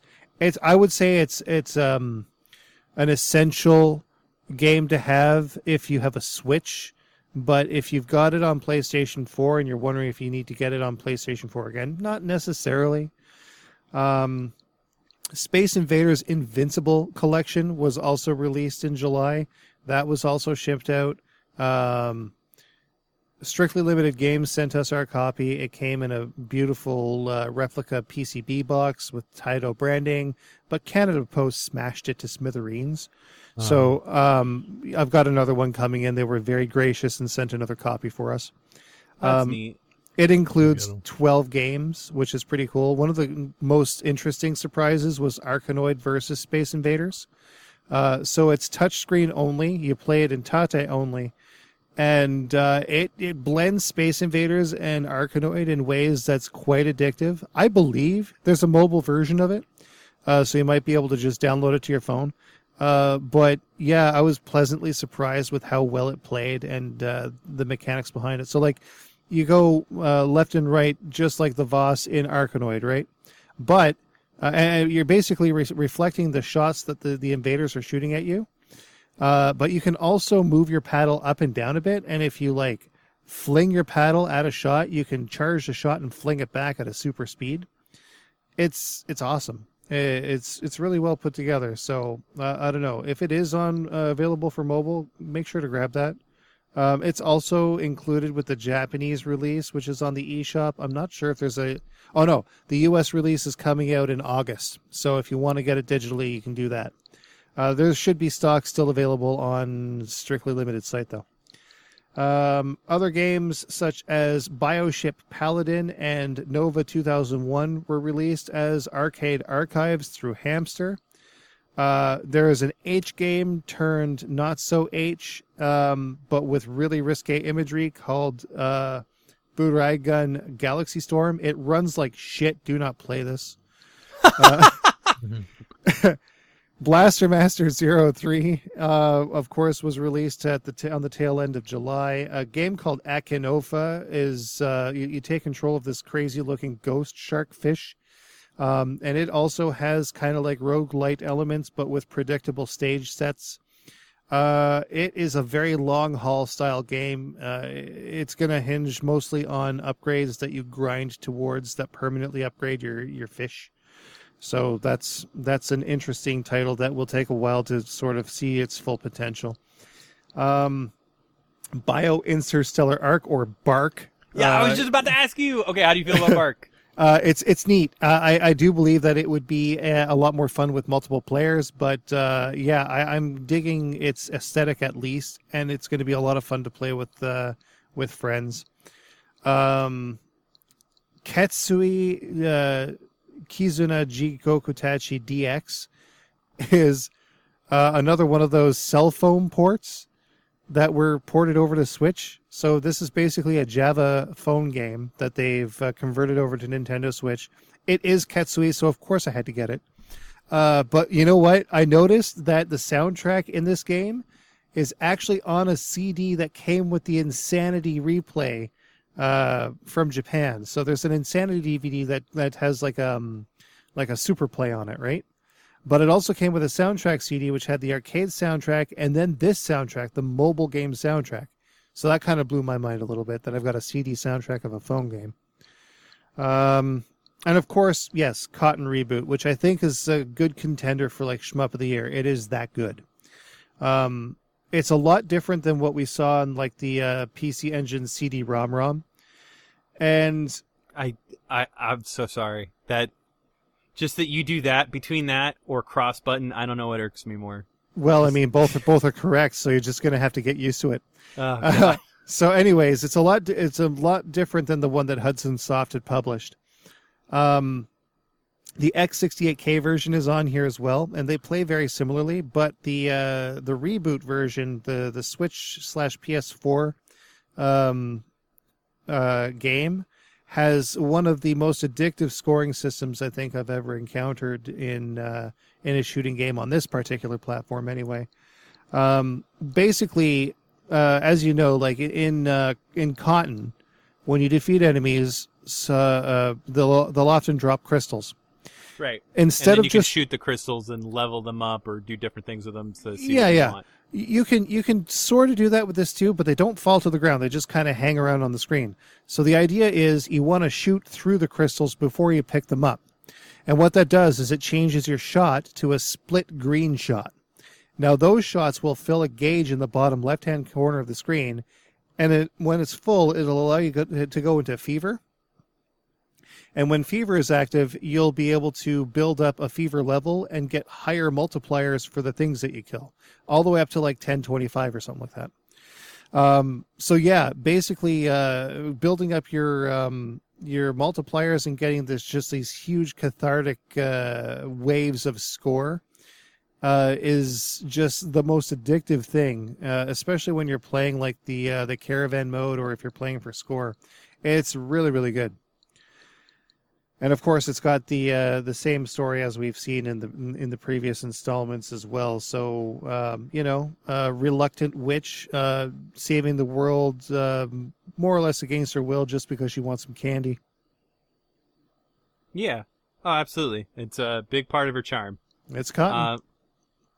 What's funny too is a draw to me to get this game is the X68000 version being on it, just because that still remains to be my big white whale of getting, because even then, if I were to get this system into my setup, getting a accurate display on it at this point, it would be very challenging. So I've basically just told myself, you know what, fairly certain that when I do get this, it is going to just most likely be from a Mr. Core. So that's like what I told myself. It's nice to be able to kind of have a more accessible option for the game. I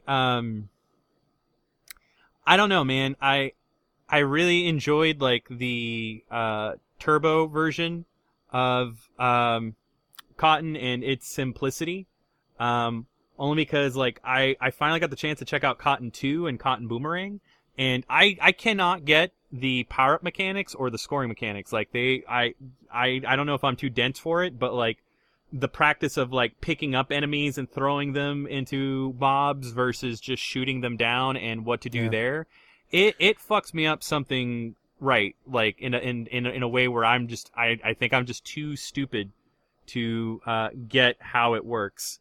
Well, I'll definitely be able to figure it out when those games are released to Switch later in the year.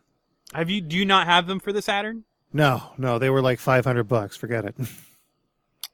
It's weird, dude. Like I played them, and I still try to play them. They're beautiful to look at, but I feel like they're needlessly complex. I don't get how they work. They probably are. A lot of the success games that were created during the Saturn era do have complexities to them that make them a little bit obtuse. But I mean, generally speaking, Cotton 2 is regarded as one of the best shooters on the platform. So like, I'll reserve my judgment when I get it. But like this, there's a Switch collection that comes with Cotton 2, Cotton Boomerang, and Guardian Force on the same thing, right? So. Oh yeah, I forgot about that. The Saturn Tribute collection. Which would be dope. Guardian Force, I messed around with, not enough to really like sit down and have a discussion, but I don't know. I fucked with it. I didn't really like it. All right, so would you say that was that's been the brunt of what's in your console? Anything else that a little? There's a couple things that I want to touch on. I didn't import it. It came from Montreal. I got a copy of Veritex for the Mega Drive. There was one domestically that I was able to get rather than having to go through Japan, and man, that has got to be one of the best soundtracks on Mega Drive I think there is. I'm not too familiar with that one.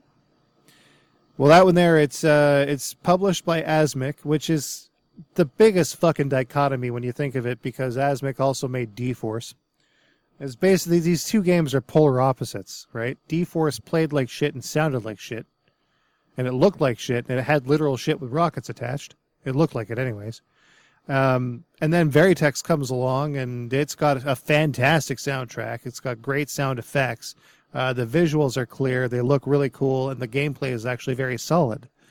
So I don't know what the fuck happened there, but yeah, the soundtrack was actually done by Hitoshi Sekimoto, so like you can definitely hear it. But it is so good. It is such a good soundtrack. Huh. I'll have to, I don't know, man. The one Mega Drive shoot 'em up that I want to like push myself to get into, and like I'm having a hard time because it is hard, is Undeadline. But I've also been messing around with. Oh yeah, okay, Undead Line, right? Yeah, but Twinkle Stars I've also been fucking around with here and there too. Oh, you mean Twinkle Tail? Twinkle Tail, thank you. Yeah. Not Twinkle Stars. Twinkle I'll Tail. never get that one. It's like $1,000, and I don't know. Not unless it gets re-released. Dude, I'm telling you, like, sometimes you just gotta settle for a reproduction, or just maybe like boot it up on an EverDrive. It's okay. I guess, but you know what? It's also okay that I like playing things the way I like playing them. So True. Okay, final thing. I'm playing Area 88 for Super Famicom. I'm part of this thing called Shmup Slam 4. Yes, sir. I'll be doing my run on the 15th of August, which is this coming weekend. And I'm doing a one-handed run on Area 88. Okay. Insane. I'm looking forward to it. Which I have two questions. All right. One, did you already, the organizers, in any way, shape, or form for the presentation of this wonderful little event, lock down the rights to that one goddamn song that I can't remember the name of? I think it's just "Welcome to the Slam," but like you do it like with parody lyrics. And I just, have like, no idea. Probably not. You shoot up in the slam. Welcome to the like. So I get on it. You have a week. We can make this happen. Secondly, Area 88 instead of UN Squadron. I found that also a little weird. Is there like just a gameplay or otherwise localization difference that allows for you to do it, or just a matter of taste? Are you ready for this? Dun-dun-dun. The aesthetic of the aesthetic of the system. It looks nicer. All right. Plus, I'm using a Japanese controller called the ASCII Super L5. It was designed to play RPGs, not shmups. And basically, the way that I have to do this, I have to, when I hold this controller, I have to brace it. There's these 4 notches on the back. I have to brace it with my middle finger and ring finger to sort of hold it in place. I brace it with like the main knuckle to my index finger, which then wraps around, and then I've got access to 4 buttons on the back. I can only press 1 button at a time with this finger. So between shooting, selecting special weapons, and using special weapons, I can only do one thing at a time. But I can clear the game without losing a life.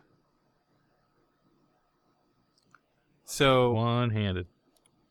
Which, you know, it reminds me of, I'm always curious to, like, okay, my last question, just because one of the more famous, I would say, runs for, Games Done Quick. I believe it was an SGDQ, run and not an AGDQ one. I don't remember, but the runner is Peaches. He has one of the world records, or I don't know if he just started something that people may have already bested his run in, but he has one of the world records for beating Super Mario 64 any percent with one hand. The reason that he even came about doing this, funny enough, was he broke his left hand one summer, but he still wanted to play games, and he just like conditioned his right hand and positioning of his lap and other shit on the 64 controller to like basically help him do this. So I've got to ask, what inspired this? What inspired it was it's too easy to play with a normal controller.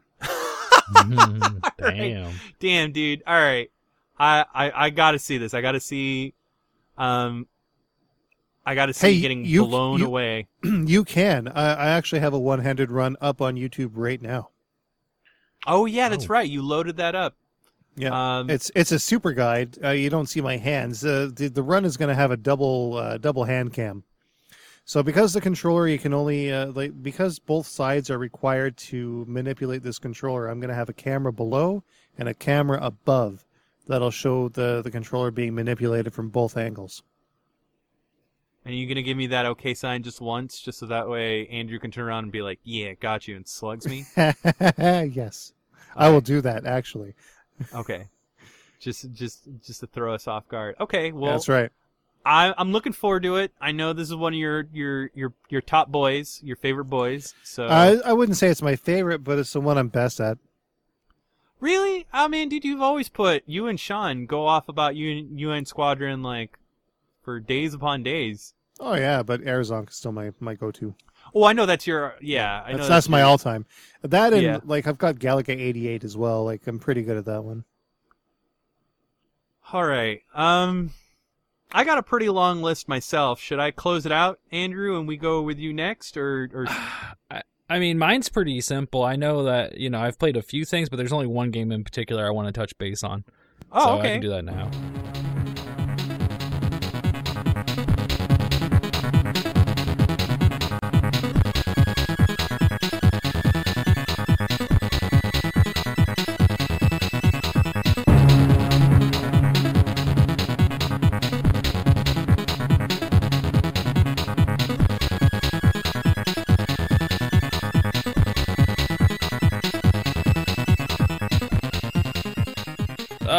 So Pokemon Unite came out on the Switch. All right, I'm down. Okay. Yeah, man, this game. Oh my goodness. I did not anticipate it to do just like I knew it was going to be like League of Legends, but I'm like, oh, this is better. I like this. It is. It does things that I appreciate, especially not being big on MOBAs. It does some things that makes it easier, more approachable. I think there's still depth there for people that are big on MOBAs, but it's not going to be League. It's not going to be Dota. It's not that kind of game. No. But for what it offers and what it's doing, especially with it being like a portable option on the Switch, I'm really enjoying it. I think it's a lot of fun. The best part and the best thing I can say about that game is if you got 45 minutes to an hour, you can accomplish quite a bit. It gives you incentives and reasons to come back and play every day. And it's being pretty generous right now with the amount of Pokemon you can earn through just daily missions and the coins that you earn to purchase the. Yes, albeit you'll have to earn a lot of coins to buy any Pokemon right now. But there are ways, like I said, with like various daily missions and turning in certain quests, you do get unlockable Pokemon, and it'll have a rotating list of Pokemon you can play that week. I assume similar to League and any other like free to play game. There's always a rotating list of champions, or in this case Pokemon you can play as, and that changes. Right, which is like I'm kind of curious just because like among that selection and like I know like there's a lot of balancing that becomes an issue when you keep a roster or keep some versus or cycling. a growing roster. Yeah. Absolutely. So my biggest issue with Unite that I'm surprised more people aren't talking about, and maybe because I'm not like that MOBA heavy, but I'm very or maybe I might be talking my ass because I've only put about a couple hours into it, honestly. But the big thing that kind of wore on me is just like the same map being used over and over. Yes. Well, and now what are you playing? Are you playing ranked? Are you playing quick matches? I'm just playing ranked and quick matches, but I'm like trying to build. But like I didn't know if I like maybe I haven't customized or optimized my settings to get a different map, but it's the same. No, it's the same on quick matches for sure. Like they won't unlock a different map to use until a certain time frame. Yeah, it's so it's like the you'll be using the same map that whole day pretty much on quick match. Like I don't know how much crazier you can really make it to where you give more goals and expand the map. But even just the shape of the map, hell, like instead of an oval shape, like I'll take a star shape or something else. It's just basically like and that's what it comes down to MOBAs, like you said. Like you have to have a specific lane variety. You have top, middle, and bottom. You don't necessarily need that with quick matches because you have less players. Yeah. There's some that are 3v3, there's some that are 4v4, and so the map's going to be a little bit more condensed, and you're both fighting over a same goal. As opposed to playing 5v5 where you have a goal on your side, skull on their side, and you have a couple in between the lanes. So I mean, the structure of it does make it seem samey. Like there's not much depth to the maps that you're playing because of the structure that has to adhere to. Mhm. But there are differences with like, and something they do interesting in Unite is instead of having like a I don't know what they call it in League, like creeps that would follow you around and like attack towers for you as you were trying to like fight other champions and try and take down towers. You'd have this like a bunch of minions follow you around and help you take out the tower. They were just like, there to take damage for you or to damage things for you. Pokemon doesn't have that. It has like wild Pokemon that you can attack and then earn orbs.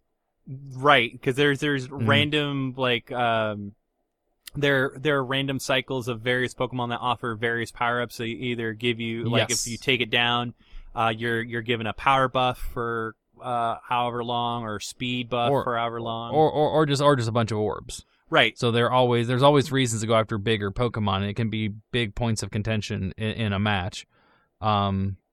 Yeah, absolutely. And I think that's knowing your roles as whichever character you decide to play as, knowing which lane you're going to be in, and having a good team dynamic is very important. But that being said, I think that the game is accessible enough to where if you just want to go in and just say, I'm just going to fuck up a lot of stuff, or I'm going to score as many goals as I can, you can do that and still be effective. But I think as you get into more higher rankings, then that's when you really need to be like, laser focused on what you're doing. I did notice, like, in terms of the available Pokemon, the two that I felt were broken were Garchomp and Gengar.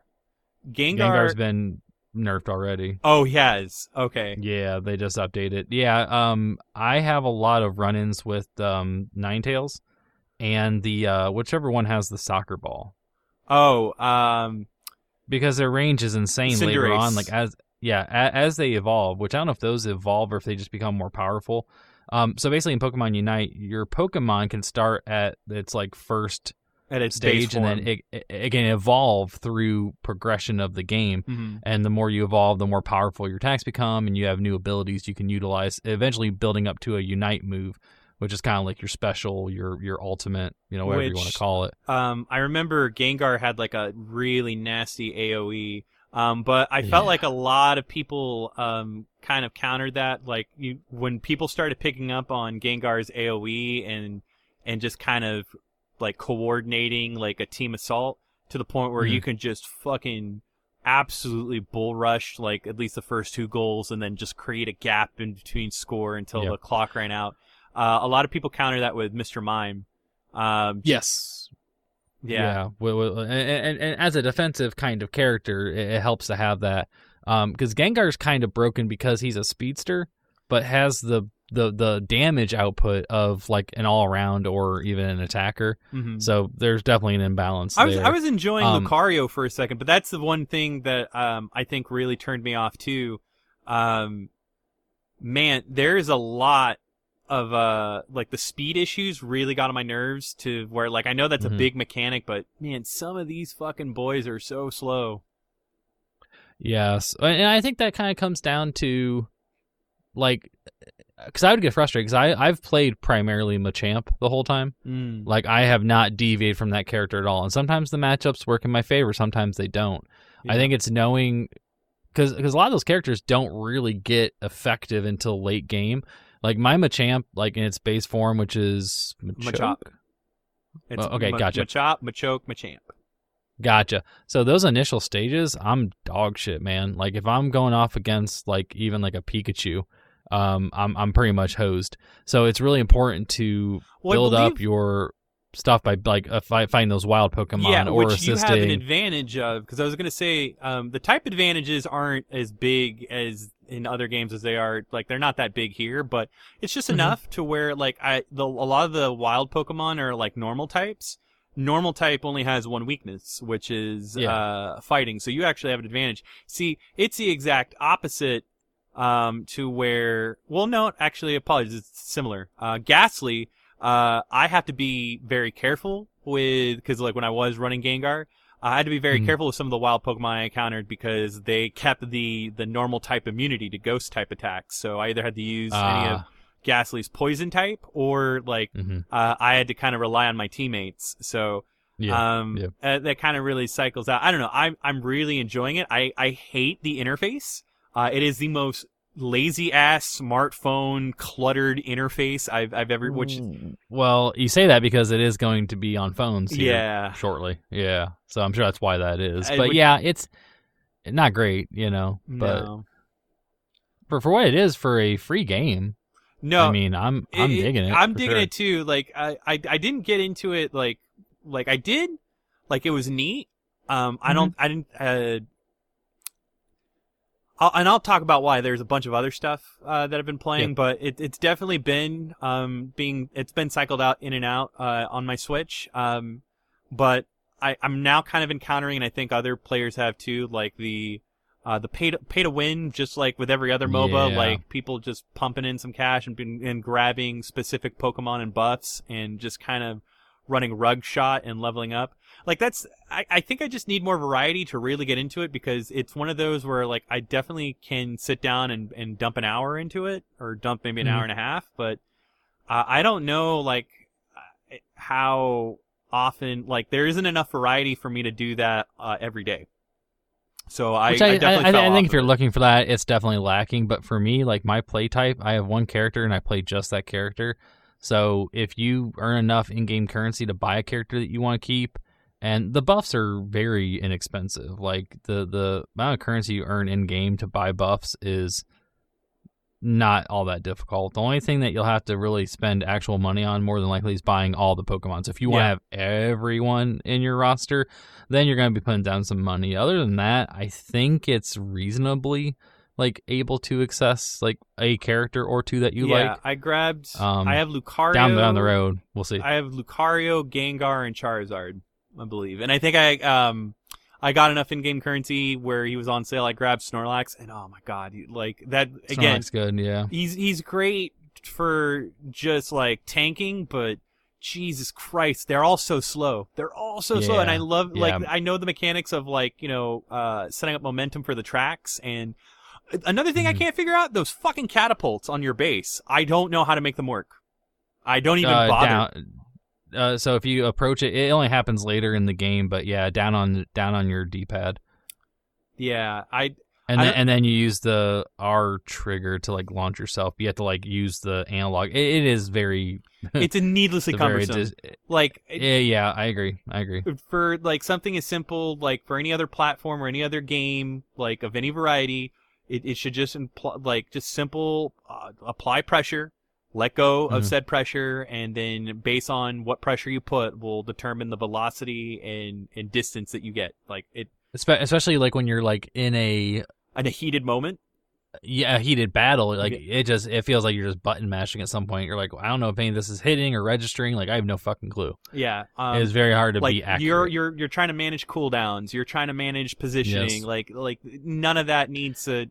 Like if you're gonna offer something that should give yourself an advantage to like catch yourself back up with the battle at hand, like make it easier to use. I don't know, but yeah, no, dude, I've been absolutely fucking around with Pokemon Unite as well, so I'm happy that you've also been digging it.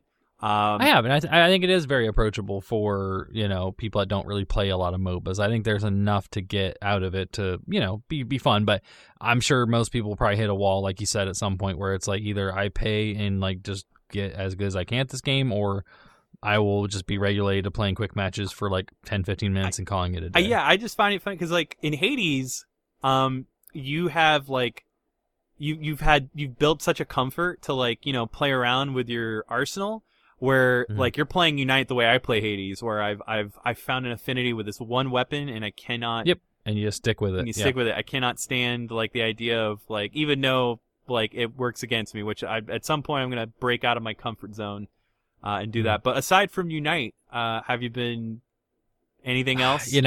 I mean, I briefly went back and started playing Avengers again. I just saw they had a free weekend this past week that maybe that game should have just been free to play to begin with. It's not worth the price what you get, but I've liked the campaign of what I've played so far, just for like the Miss Marvel stuff. Like, I think if it was just that standalone game of Miss Marvel, I think it would have been better suited. I think it's on Games Pass, so I'd like to check it out. Okay, yeah. I mean, it looks great. Like, it is like amazing how good that game looks, but the gameplay is very boring. I think that Guardians of the Galaxy might be a better like second chance for them to do that kind of game, because I feel like Avengers was very like you had to play specific characters, you had to do specific beats in the story. Having more of a focus on like a team mechanic in Guardians and playing which member you want to play as, I think will probably be what's best for that. But yeah, I went back and started playing some of it. I'd like to see the campaign through. Just, I don't know. I kind of had an itch for playing that game just to kind of finish it up if I had a chance to.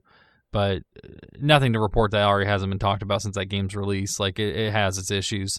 I think it might be too far gone to come back. But, I mean, I hope for its sake it does. I'd like to see a Destiny-style games as service with Marvel characters like that. I think that'd be a good fit. Like, I just want Marvel Ultimate Alliance again. And I don't think 3 really scratched that itch on Switch. No. So I think if we could do something like that, I'd be pretty happy about it. Yeah, and just it's funny you say that because I still remember Justice League Heroes, and I would love for something to that extent, especially with all the things that have been happening within the comics and just the ever burgeoning popularity of Suicide Squad, especially with the recent movie, which I'm surprised it did not start off the show on a high. Like, you want to talk about a good movie you should watch on HBO Max? It was amazing. It was really good. And I'm liked so it. bummed that it like did not have a good box office. But like, of course it didn't, because people would rather watch that shit at home where there's no absolutely fucking virus. But I don't know. That's another and they won't, conversation. and they won't put Green Knight out on any kind of digital release, and it makes me sad because I really want to see that movie. Oh no, because fucking between poor box office and Scarlett Joe just fucking throwing around her lawyers being like rah, rah, rah. Like, anyway. Okay, I guess I'll step in. Yeah, sure. So got a bunch of goodies. Okay. Birthday. So I got a Series X thanks to Val. Like, she really came through the oh my god. Out of every queue setup, which we should not have to fucking buy video games this way. It's maddening. It is soul sucking. I can't deal, dude. But we lucked out. We lucked out. We secured it, and I will say that I do enjoy like the way Microsoft handled it with conjunction with GameStop is just like, all right, you're in. You have 10 minutes. Yeah. Fucking that's it. That's all we'll give you. Do not fuck this up. And like, you just go for it, and you just try to get it all done. And we lucked out. Just get it wrapped up. Yeah. Yeah. I'm not the biggest fan of the shipment. Just like there was a few dents in my box, but the system otherwise is A-okay. Good. Fast as shit. I set it all up. I didn't even realize this, but I had backed it up through my companion app. So it just pulled all the information from my... Yeah, the setup's pretty easy. Yeah. Same with my S. When I got Series S, it was like, you had an Xbox, whatever. Like, do you want to just bring all that shit over? Okay, cool. Like, is it all based on, like, the Wi-Fi you have? Yes. Yeah. Because it noticed that and it was weird because I didn't even open... I opened my app through the Series X off of my phone because it all detected that I was connected to the same network. It was very Snowden. But, like, other than that, like, it was... A little suspect, yeah, for sure. But it was very convenient, otherwise. So far, I got Scarlet Nexus. That's my first... Well, I mean, there's a few other Series X games. Like, I also technically have Balan Wonderworld, that I can fucking... I won't. You gotta bring over, like, a upgrade? I did upgrade... The first one I upgraded, and, man, I don't get it. Guys, I don't want to shit on this. I want to love this game. But, I loaded up Control on my Xbox One X, and I was already really stuck. Like, I got lost in that game. But, and check this out, I loaded it up, and my file was broken because Oh, no. No, I didn't have a gun. I would shoot it, like, the gun was completely missing from Jessica's hand. Bullets. No gun, no bullets, and it, like, I would, basically, I'd go to the menu, I would equip different stuff, changed nothing. I was already fairly far, and I finally said to myself, fuck this. I don't think I've tried so hard to enjoy a game since Persona 4, but by God, I'm gonna fucking do it. I'm gonna see what the goddamn fuss is about. So I told myself, you know what? I killed it. I destroyed whatever remnant I had of this game on my One X. I moved it over to Series X. I also found Quantum Break for $4. So I picked it up. Hell yeah. And I installed that. So I'm gonna have a Remedy weekend at some point, and by God, I'm gonna fucking enjoy Control, even if it kills me. I just got to get through that first shitty boss. Who knows? They may have fixed it. They may have made it less shitty. Who knows? I need to know, because there's a lot to like in the game that I do like. It just plays like shit. It plays terribly, and I hate that. Like I don't know. Maybe I'm just being fastidious or whatnot, but I never noticed the people like call out. Like, I think at one point I finally got a list to admit, like, of who's now editor-in-chief of Gamasutra, so congrats to her, who got to admit, like, yeah, it's a little clunky. I'm like, a little?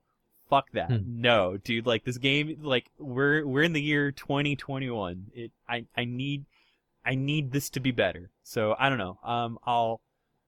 I'll give it a heave ho. Once I decide I've told myself I'm gonna set a weekend for it. Downloaded a bunch on Games Pass. Haven't really like hit halfway, and I've already got like 23 games installed between like. Whoa. Yeah. That's a 1 terabyte. Yeah. Yeah. So nice. feeling pretty good about that. I'm not looking forward to the $300 like fucking my card ass. I know. I hate that they make it fucking proprietary. That pisses me off, man. I mean, it's whatever, dude. Like, at this point, I guess. I just need it to. I haven't even invested into like a Seagate for all the other. Like, hitting my cap for all these systems is by all means no. If anything, like I love that. I love that. Like, now I am managing real estate, like did One X and the Series X, which, I mean, some of you at home may be listening like, that's redundant. You're stupid, George. But listen up. First off, fuck you. This is my house, not yours. Yeah. Secondly, I still very much use my Kinect. I enjoy talking to my system. I enjoy playing Crimson Dragoon and Fruit Ninja 2 and Fru, and maybe you can just suck your shit up, because guess what? I can't move my Kinect over to the Series X. In fact, I finally got an OEM instead of the shitty third-party adapter that's been going in and out. I have an OEM now adapter that took me a while to get at a really good price. I was very proud. I got it for $23. So Nice. now I just got, yeah, dude, that I had to jump on it. So now I don't have to worry about the Kinect going in and out of connection and fussing with it. It should just work. So yeah, just managing real estate between the two systems been really nice. My One X can breathe a little easier. And then just games that, of course, are more optimized to take advantage. Moving over, like, I moved over Gears 5. And just moving over and it just holding on all my shit, like, unbelievably easy. Like, the ease of access between navigation and managing these two, like, which kind of bums me out, because, like I mentioned, I would love to have shared hard drive space between two 360s. Which you can't really do. It kind of, I don't know, you can't copy. It'd be kind of nice to, just designate like your other system as like a server almost, just to like hold that stuff. Yeah. And then I haven't even gotten into the nasty of like setting up my Japanese 360 and setting that up after just going through setting up my Japanese PlayStation Network account, which that's also, that, funny enough, has been somewhat easy between my PS3 and my PS4, because I forgot that they upgraded the PS3 quite a while ago to like basically take on like the UI and the sensibilities of the newer PSN. But yeah, I'm not looking forward to the nightmare that I've heard with PlayStation 5. It's rough, dude. Yeah, I kind of like, especially like putting a game disc in the PS5. It's a PS4 version. You get the free upgrade. It's such a fucking convoluted mess. Like trying to figure that whole because like more often than now, out. like it reminds me of, and like, I mean, I'm doing this on my own. Like, I'm doing this to myself, but it reminds me of my Blackbird HDMI matrix. So like I don't run the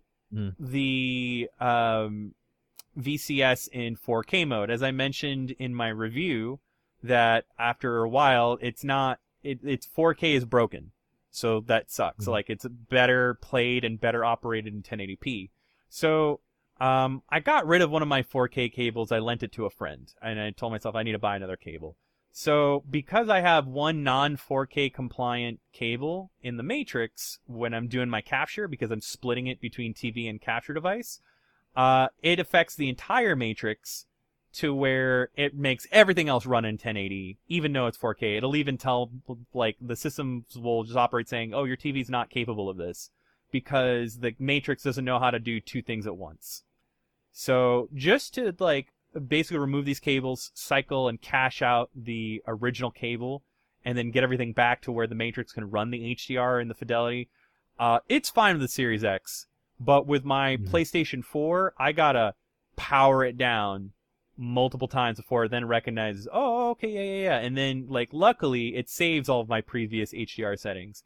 And I don't know if it's more convoluted because I have it filtered through the newer VR that's HDR compliant. But yeah, I can't even imagine, like, throwing the eventual PS5 into this mix.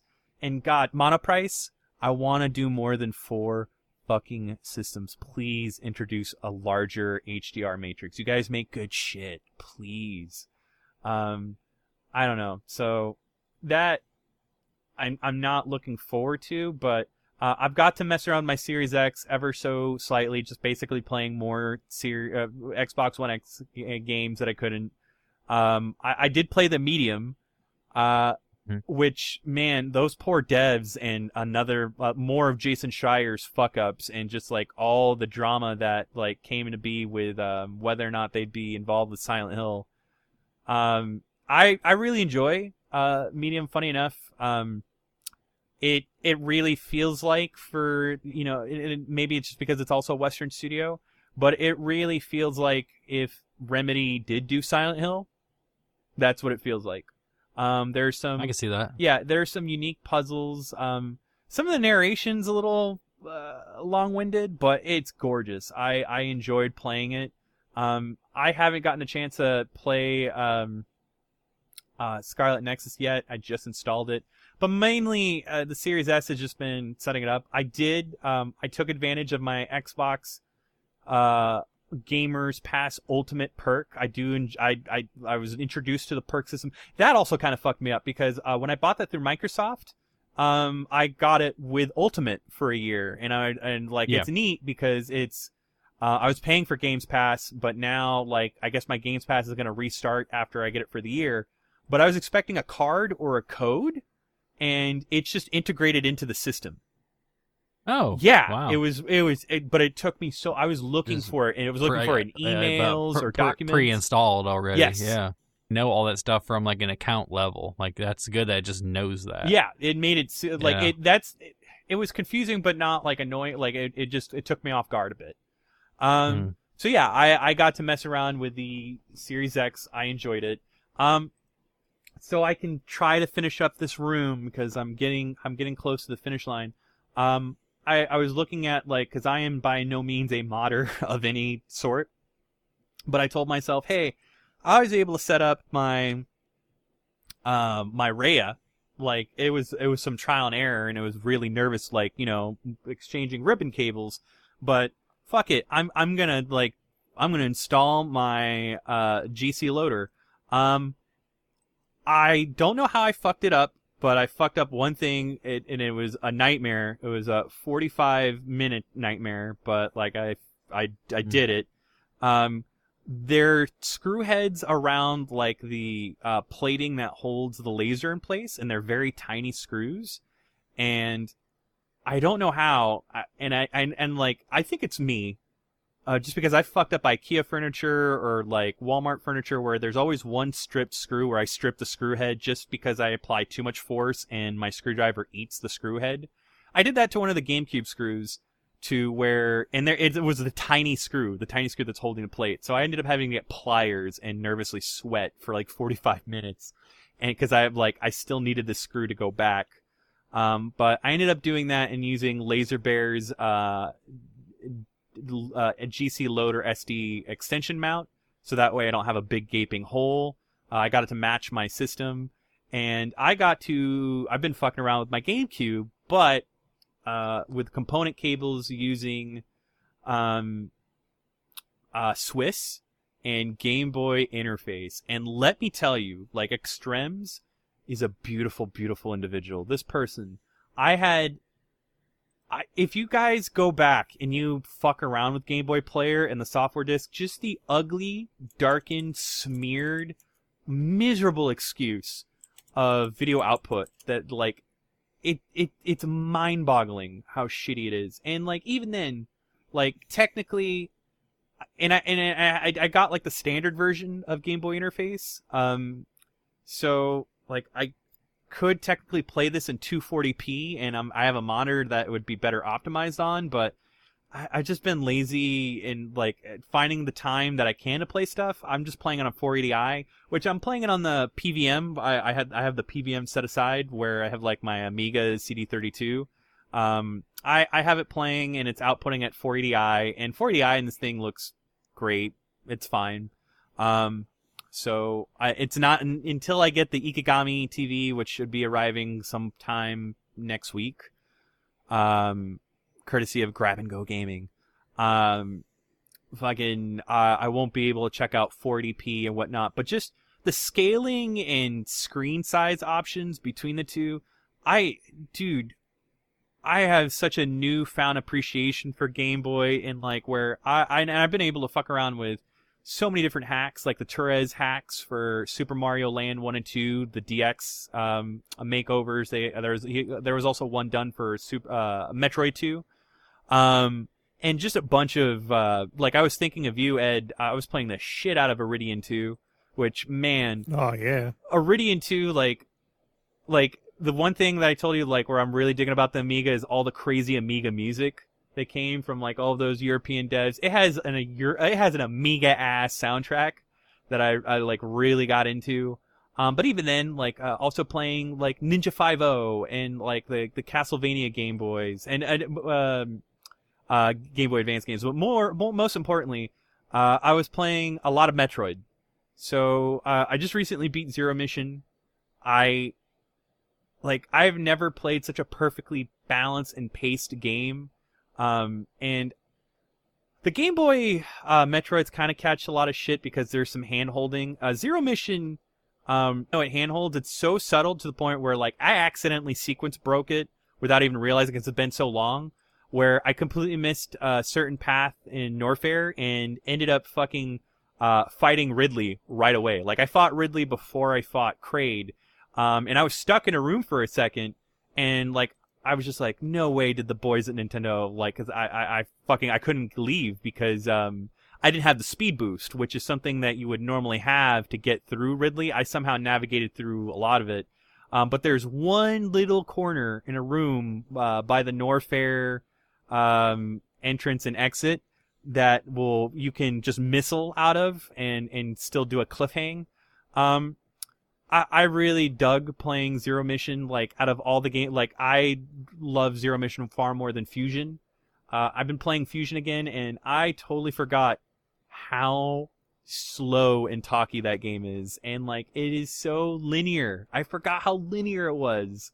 It's still super fun, and, like, it's gorgeous to play, but it's one of the least Metroid-y games. Like, it's weird. Like, Other M is still, like, more Metroid-y in terms of level design than, or at least right away. Fusion won't shut the fuck up for, like, the first couple of hours.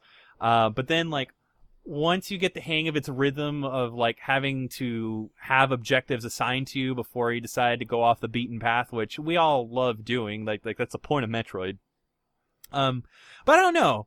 I picked up Prime Trilogy. I just booted up on my Wii and I decided, fuck it, my Wii U, because I wanted to play it, and I totally forgot that, like, and I was trying to do this with my Wii Dual, to get around this, but I totally forgot that like the original did not have widescreen support.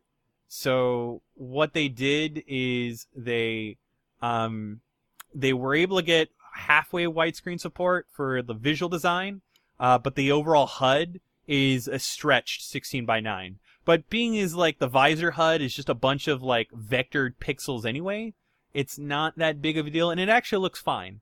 So unlike Metroid Prime 2 and 3 that have proper widescreen support, so they look much better. But I'm gonna try to get through Prime. I have to remember that Prime until the last end of the game is also very linear. In fact, people hate when it opens up and you gotta backtrack and do a bunch of shit. So I don't know if I'll drop off of it, you know, at the artifact stage again like we all do, but I'd like to try to finish it. Pokemon Go. I've been playing a lot of Pokemon Go again, and Andrew, you opened up a few of my gifts, so I think you're still playing. You should keep playing. I am. I try to when I'm close to a stop. I don't have a stop where I'm located. I don't know how many remote passes you have. Didn't they change that though? I thought. Like, isn't that the like point of controversy right now? Is that you can't reach certain things as far as you could before? Like they've like right. So yeah. Well, no, that's different. Oh, okay. So, but it is noticeably like Val and I have been having a hard time. Yeah. But the weekend before they made the change, for our anniversary, we went to the city, and yeah, you could be 80 feet away, or the equivalent of what would be considered 80 feet. So you had quite a bit of range to get a lot of stops. But now they went back to the stock range of like the equivalent of 40 feet, and it almost feels worse. Yeah. So like even like as a passenger in a vehicle, like where it was kind of it went right back to that, and also like the rate of speed, like because I like to go running or longboarding. You can at least clock 20 miles per hour without it being too fast to register distance. Yeah.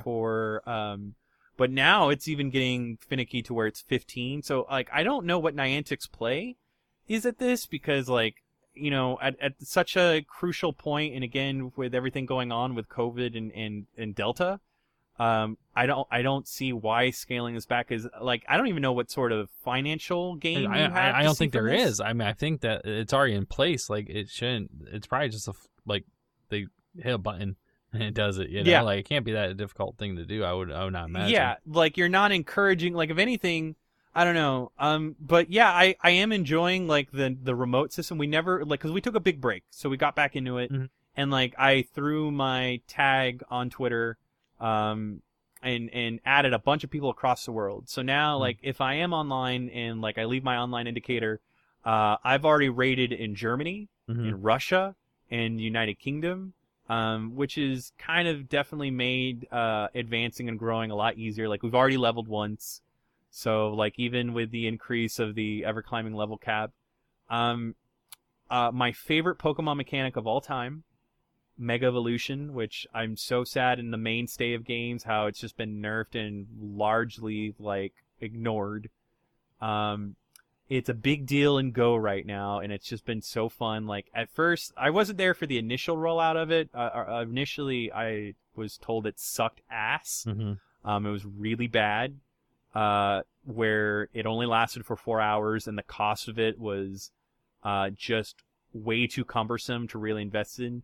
And I can see it's had an effect because I can get anyone to get down on doing a legendary raid, but man, it's pulling teeth to get people to be like, let's do a mega raid. People don't want to do it. No one does it. Yeah, you're right. Well, but like I mean, I can convince people to do it just, you know, because I want to tell, like, I have a 100% perfect IV Charizard. So it's definitely, and I've already gotten enough candy just from our trip, or I'm sorry, not energy. I've gotten enough energy from our trip. They've changed it to where, like, once you do the initial evolution, and it'll last for 8 hours, every subsequent evolution thereafter is only, like, 40. So I built up a stock of, like, 440. So even then, I could do it 2 more times.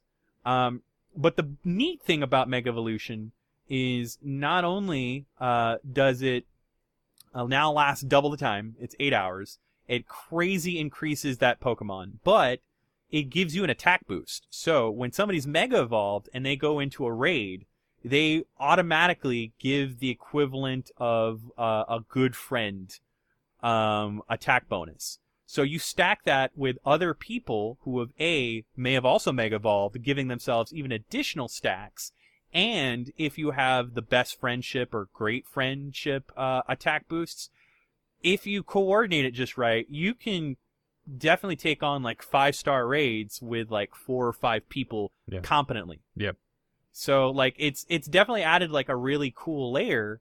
I just wish you can like I wish there was a better means of communication, where like the shitty way that we found, like it reminds me of the 1-800-COLLECT commercials from back in the day, where people that I don't know on social media or don't have like added through like a mediary like Discord, I'll offer to trade them a Pokemon, and I change the Pokemon's name to like, hey, are you down to do this raid?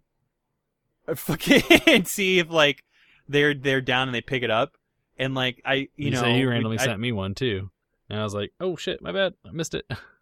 No, it's cool. Yeah, I've been trying to send like everybody. Like I think I sent one to Ren. I sent one to you, Ed, but I don't know if you got it. Jay of Hey Poor Player, he's been playing again, so I've been playing with him. And then the buddy system. I finally am getting Trico to be. He's my favorite Pokemon of all time. So I got him as 100%.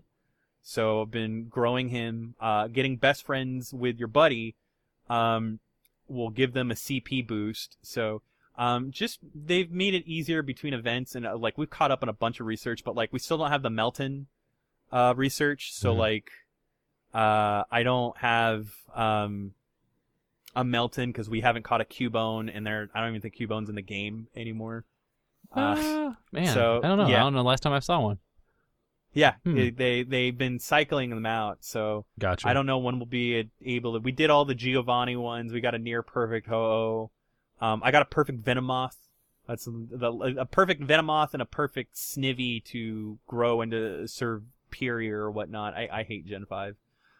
So we've been playing 5 like monsters. My next once I get Trico perfect, I've been thinking about whether or not I throw my Charizard in there.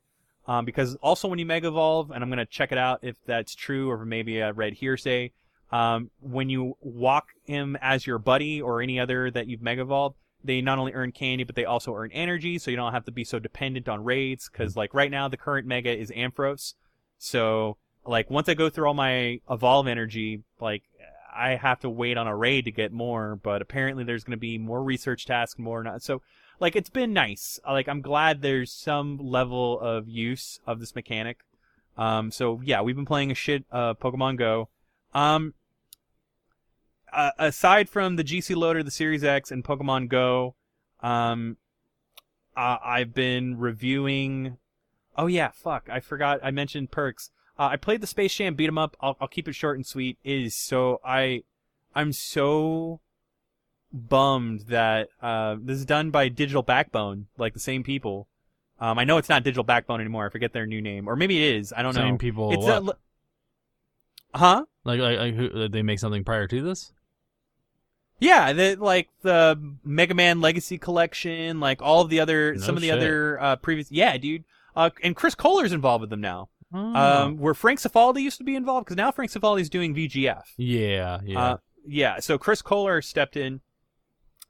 It is so boring. Like, it is, there's no variety. Like, the coolest thing about the Space Jam Beat 'em Up is that, like, you have a basketball with you that you can incorporate and like, bounce off of and cause some combos, but it is just, fuck, dude, it is soggy cornbread. It is so boring. Like, I don't know. You can earn cards to do, like, summons of other characters that aren't in, but you have your choice of LeBron, Lola, or Bugs, and there's like I expect a beat 'em up to like have variety, like especially when you're releasing a beat 'em up in the same time frame that we've got Streets of Rage 4, and we've got even like no dude, like there is like I'd rather play Riot Zone on TurboGrafx CD. There's more variety in that Final fight ass ripoff than this fucking game. It bummed me out. So I mean it looks okay. Like, I don't know. I don't want to shit on it too much. Pretty decent looking Don Cheadle at the beginning. Surprisingly. Yeah. for the pixelated visuals. Yeah. But yeah, man, I wasn't feeling it. No, I randomly played it when it was like free for Game Pass for like that like little bit of time. And yeah. I was like, okay. It's super boring. Yeah. It's just like I was considering I didn't that go like in with like a lot of expectations though, honestly. I mean, yeah. They didn't do the obvious. They didn't do a basketball game. And if anybody played the original Space Jam basketball game, like, which is a poor man's NBA Jam, and that's being kind to it, I was expecting like, oh, we're gonna do a beat 'em up. I'm like, okay, that's kind of fucking neat. Like, all right. But it's a poor man's even poorer, like, bad beat 'em up. Mm-hmm. It's just like, I don't know, and like, I'm mad that that's there. The Alex the Kid remake, I'm reviewing that, and that'll also be out with Biomutant. I got further in Biomutant. Nice. Oh my god, Did it any better? I want to like it. No, I want to like this game. I It's didn't just, think so. dude, it's so. I can't. I hate the technical performance of it. Yeah. It should not stutter, and like it locks up in certain areas. But I finally just like leveled up to where I have resistance against all the environmental elements just because I grinded in a specific area. So like now, if it's super hot or like the only area that I haven't found resistance against yet is the dead zone, and where you can suffer from hypoxia. But you have to be in your mount for that. But yeah, I can't I don't know, man. I can't say. I think the thing I hate about it the most is it just doesn't know what it wants to be. It doesn't know, like, I don't know if it, I can't stand the smug British narrator and like the annoying Banjo-Kazooie talk that they don't do charmingly. Like it's weird. I'm not a fan of it. And I'm about to publish that review. I'm invested enough to where I'm going to try to see it through, but like it peaks. It peaks at some point. Like at some point, like the gameplay loop is just. I think a lot of it has to do with its awful world design, like terrible world design. Nothing is intuitive. Nothing feels good. Like the context sensitivity of interacting with things, and the fact that it's very linear. Like, you can stumble across like forts, and because you haven't done a sequence of events, like even though like if you jump and time it right, you can sequence break and jump into the fort. The game will literally fade out and fade you back like 40 feet away from the fort, and it'll state like, no, you can't be here. You needed to do this other thing. And I didn't know that. Yeah. Because I'm like, the whole point of an open world game is to just Explore. go off the off-beaten path and Yeah. explore. Yep. But yeah, no, you have to really like go on the beaten path just so you can get the right mounts and get the right grinding. But it's a shame because they advertise and market that game as not that. But no, it absolutely. If you do not do a lot of the main missions with at least in the first 10 hours, You just don't progress. You'll bang your head against like you'll die in areas that will kill you from like environmental effects. A lot of the areas are covered in water, and like until I got the water mount, I sequence broke like there are boat enemies where like I timed a glide and like landed on the boat and would just like find areas of mass just because you can't swim for long periods of time. Like, no, Biomutant, man, it is not the game I thought it would be. Yeah. So. And I want a lot out of that company because I feel like it's kind of a, smaller indie developer, like biting off a lot. I mean, really, like very, what's the word I'm looking for? Ambitious. Very ambitious. It's Thank very you. ambitious. Yes, that is the word. That is the key word. Ambitious. But they did not follow through. Yeah. I'm gonna go ahead and just talk 2 more games, and then I'll be it for me, and then we'll wrap up. I'm also reviewing the Alex Kidd remake. Holy shit! All right, Ed, I'm gonna need your help here because I have the Alex Kidd remake, and I have Alex Kidd game. Alex Kidd. Master System, like the Okay. Sega's poor man's Mario before they got no Sonic. Shit. Okay. And I can't find the fucking game, and I don't actually have a Master EverDrive, so please help me. Was Alex the kid, like, was it slippery as fuck from what you remember to where, like, we're talking like a refrigerator on roller skates, like he has no traction? Oh yeah, Okay, then yeah. The I'll control, maybe- the control wasn't fantastic at all. Okay, but the remake is worse. I know it's worse, and How? like well, I'll tell you why. And like, it was actually Joe Redifer of GameSack. He kind of sorts because something feels off about the game. It's the PAL version that it's sourced from, that they built the source and remake from, but being forced to 60 hertz. So everything feels weird and unnatural because it's skipping the 6th frame. So like everything, like all the pinpoint platforming and precision, is automatically harder. So it just felt harder to play. I'm not enjoying it. Also, it's beautiful to look at. Like, fucking gorgeous to look at. And it went for the Wonder Boy thing that Lizard Cube did, where you can switch between an old Master System style graphics versus new graphics. Sometimes you have to go to the Master System style graphics because there is so many like affectations in the background and foreground that like the foreground will actually obscure like certain areas. Like underwater, there'll be like these beautiful like foreground coral and seaweed formations, but it'll block like certain passages and where there's like enemies that'll kill you with one hit, where I had to switch to like the old style graphics just so like I can get through. And it's not like it's not a quick transition either, like Wonder Boy, where you can like, you know, within a blink you're there in the graphic old style. Each transition takes a few seconds to wipe out, where it's doing like a wipe and then it's doing a wipe in. While it's wiping, the game does not pause. The game doesn't stop. So you can literally die during the wipe. Like, it fucked me up. I'm like, what? So yeah, dude, I want these silly ass remakes. I want them, like these games deserve it, but the whole point of these games being remade is to fix what was wrong with them, not make them worse. Like, if you want to play Alex Kidd in Miracle World, don't play this one. This one, it fucking sucks. Like, how much, like, these little things have, like, and it sucks too because there's, like, there are new levels. There are new levels that are not in the original game. And some of them are pretty neat. And even, like, the big thing that people talk about, like the rock, paper, scissors boss fights, they're not that bad. They've actually made them a little faster. Like, I don't know. I really wanted to like this more than I can't even say that I like it. It's just there. Like, It's a thing. So that review, it's a thing. That review's coming out.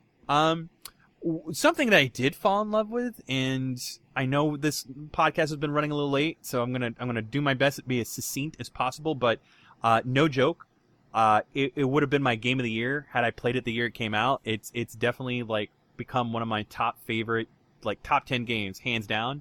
Sakuna of Rice and Ruin. Oh, Holy shit, dude! It is so addicting. wow. Like it's very intimidating, but when you get a hang of it, I cannot stress like how enjoyable like the marriage and the weird juxtaposition of mechanics involved in this game really are. So it's a farming sim meets action sim, but like in the midst of that too, there's also like various side quests you can do to build up other aspects that coincide with farming, such as learning new farming techniques and new recipes that you can use from the rice harvest that you make each and every year. And this rice harvest, like, dude, the intricacies involved, like just preparing the soil and tilling it to where you 100% till it. You get rid of all the rocks to make sure that nothing's obscured. Then the planting and making sure that with the tilling and the rows that you lay the rice plants and seeds, that you make sure that you allow for optimal spacing, which the farming becomes important because the more you do it, there's invisible metrics and invisible stats going in. You're leveling up different farm abilities. So, for example, with each year and more seasons as I plant, spacing is crucial. It can't be too far apart and it can't be too close together. But as you do it more, you'll level up and learn a new skill to where there's an automatic grid, like graph paper, that just goes over the field, and then you'll know that you can space 2 seeds of plant per square. And then you'll level up even further as you go into more seasons to where instead of planting 1 row at a time, you can plant 3 rows at the same time, making the planting process quicker and easier, because you go into these weird tank controls where you gotta like get on, bend down and back up. And every aspect of the farming is like this. With each and every day that passes, because there's a real time cycle, you need to make sure that you keep in mind the humidity and the temperature of the weather and the water levels that you manage within the fields, as well as the soil. So you can go and scoop literal shit out of the outhouse that's like right next to your house. And you combine all the various little ingredients and trinkets. You can get mulch, mushrooms, leaves, or whatnot, as well as the food ingredients that spoil in real time. If they do, you can recycle them and repurpose them into components for your fertilizer. And you also use fossilized amber in the form of demon souls, which give potency to various aspects.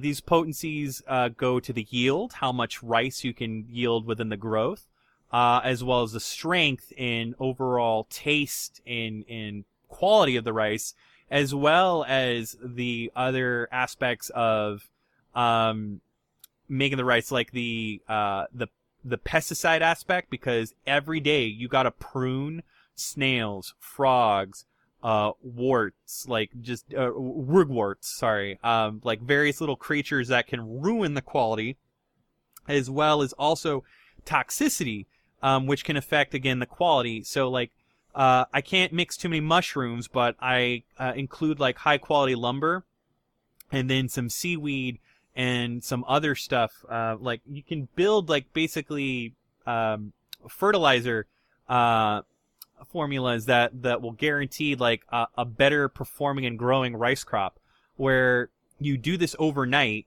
and then as you sleep and start the next morning, it'll be ready. You want to do it as early in the morning as possible.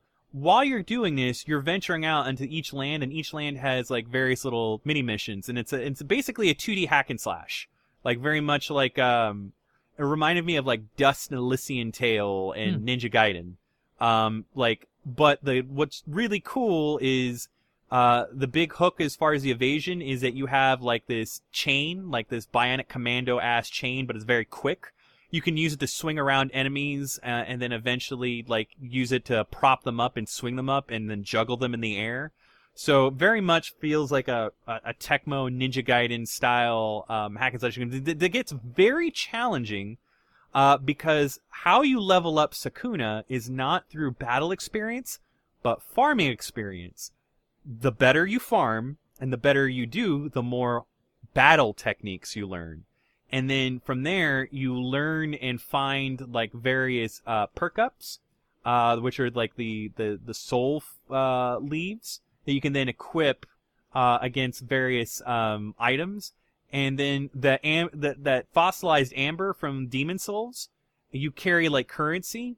When you reach certain thresholds on hand, it powers up whatever you've equipped with those soul perks between your equipment.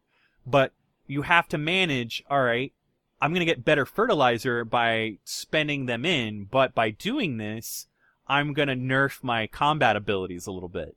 So you have to manage that among also earning equipment and then earning other items and because you're the only in your little like hodgepodge family that you acquire within the story, you only get to gather so much within a real life day before you move on. You start gradually moving through the seasons. As you expand territory and grow, though, by growing better rice and getting better food, every time you eat food, and the better food you eat will also give you combat perks and boosts. So it kind of reminds me of that. What was that chef game? You remember that? Yeah, Battle Chef Brigade. Yeah, except kind of reminds instead me of it being like a puzzle game. Well, see, you have one of the people that you have, like they're the cook, but for you to learn new recipes, you have to get new ingredients, and like your ingredients can spoil. So, like for example, you fight like demonic rabbits and boars or whatnot. The only way to preserve meat back in the day was getting salt. So, like, that meat can go bad in real time. You can't just cook it either. You need to get, like, the recipe will call for, like, seasons or other components. But if I want to preserve the meat to at least where I can get it dry or jerky, getting clay or salt will allow me to do so. And then that's how I process it with her. So, you just picking and choosing what you can do. And then another aspect, too, is that once it becomes nighttime, all of the enemies become insanely more strong and way more resilient, and you can die very easy. So it's a very, like, micromanagement of it is so insane, but just the absolute detail of the rice farming process. Like, all right, plant the rice, grow the rice, then pull the rice, like reap it, then dry the rice, then husk the rice, then pound the rice until where you can pound it to a nice shimmering white. Then, of the seeds you get to that yield, do a seed filter where you then decide I'm only going to keep the good seeds. Because like I can get a yield of like 600 seeds, but only like 240 of them are really good, and I throw away the other ones because growing bad seeds will affect the overall quality.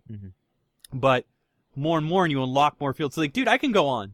It's so... It is such a wonderfully, brilliantly designed game. Did it not so come out happy... this year? I really thought it came out this year. I don't know if it came out this year or last year. I feel like it came out last year. It's on PS4 and Switch. I grabbed it on Switch.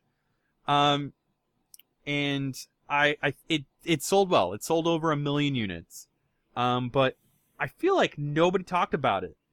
For a long I've while. seen people like saying its praises online, but I never really dug into it to know. It came out last November. Last November. Okay.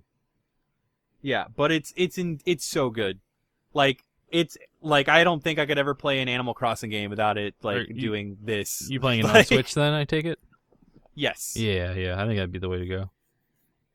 Yeah, just because like it's got a lot of pick up and play to it because. Yeah. Eventually, you can assign like your like little hodgepodge village to gather for you while you're also going out and gathering. Because it's you're gathering and then you're farming. You're gathering and you're farming. But you gradually unlock better techniques, and like there like a lot of things. Like at first, you had to eyeball the water temperature, where like you would learn like okay, in this stage the rice, like you want the water to be at your ankles, and it'll literally show like you step in the fields, and then like as you're like maneuvering the irrigation, like whether or not it be around your ankles. I'd eyeball it that way, and then eventually I learned how to see the percentage of water. And when you learn like farming journals, you'll be like, okay, the water needs to be at this percentage when it's this temperature, but if it's this temperature, do this, and then that added difference just added overall to more of the quality. It sounds intimidating. It sounds like a lot, but the way it's paced and how you gradually develop and learn it, because it trades hand in hand how well you do in battle, it becomes so engrossing. Like the battle parts are actually like the combat, the fighting part is good. The farming's funner. Yeah. And yeah, dude, but like it gets hard. But it feels like it's definitely not like really a Stardew. You know, I think there'd be a lot of comparisons to Stardew just from that like description alone. But I mean, clearly, there's a lot of different things going on with this. You know what it reminded me of? And like, I kept thinking of because like Ed was mentioning, it reminds me of Rune Factory from the way Ed described it. Gotcha. Okay. I could see that. Yeah, and dude, cool. you You would love it. It's so good. Please pick this game up. I would love to Games Club this game. But what, $30 right 'Cause- now? Yeah. Yeah, that's not bad. So that's it. That's been what's in my console. Kind of just oh man, I really wanted to talk about it, but we've gone on really long. But there is one added benefit of the GC loader where I've been able to play hacks, so I've been able to get a lot of translations. Somebody did a hack of Doshin the Giant, but the PAL Nice. version to run at 60 hertz. So I started Doshin the Giant, and I am surprised that this game did not get released in North America. And I heard it's going to be sad as fuck, so I'll keep you guys posted. But yeah, that's it. Episode end, you guys? Yeah. I'm sitting here looking at this game. I'm actually excited. There's a lot of good stuff out right now that people are maybe sleeping on. So, Dude,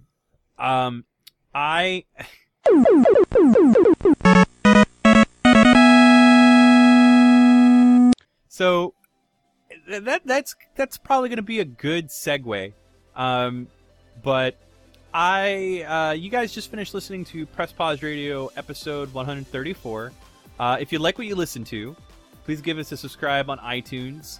You can also catch us on Scatter Radio, SoundCloud, among 64 other podcast directories by just searching the term Press Pause Radio. However you choose to filter or otherwise curate your podcast, we would love for you guys to subscribe and get in on the RSS update as the feed gets added with one of these new productions, like this very one that we're recording on now. I am gradually trying to optimize video production and hopefully not run into the nightmare that was the Atari one, but I and Ed, we've been kicking around resurrecting Top 5 as a video feature as opposed to a podcast feature. It's been gone for years, but I think it'd be very appropriate to definitely do it in video form. And I've already got 2 ideas lined up. I don't want to spoil them, but I'll tell them what they are, but as far as the choices, the first video that's going to be in the works that I'm trying to capture footage and work on is Top 5 pinball hybrids.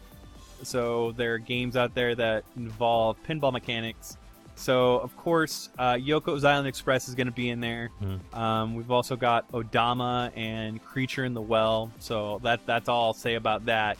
As well as weird ass Tetris ports. That's going to be my other top 5. So I'll leave that one to more of the imagination. Just if you think it's a weird Tetris port, you ain't fucking seen nothing. So we've got that underway. We've also, as mentioned, we've got some reviews coming out for Biomutant and Alex the Kid. I would like to write a positive review real soon, so hopefully I'll play a fun game. But that's what Late to the Party's for. I have a Late to the Party in line for new Pokemon Snap and Fantasian, just because that one's also really kind of taken some time to get through. And I really want to do something with Sukuna. I cannot stress how much I've fallen in love with this game. So it's definitely become like in my top 10 of all time. Like, it is that good.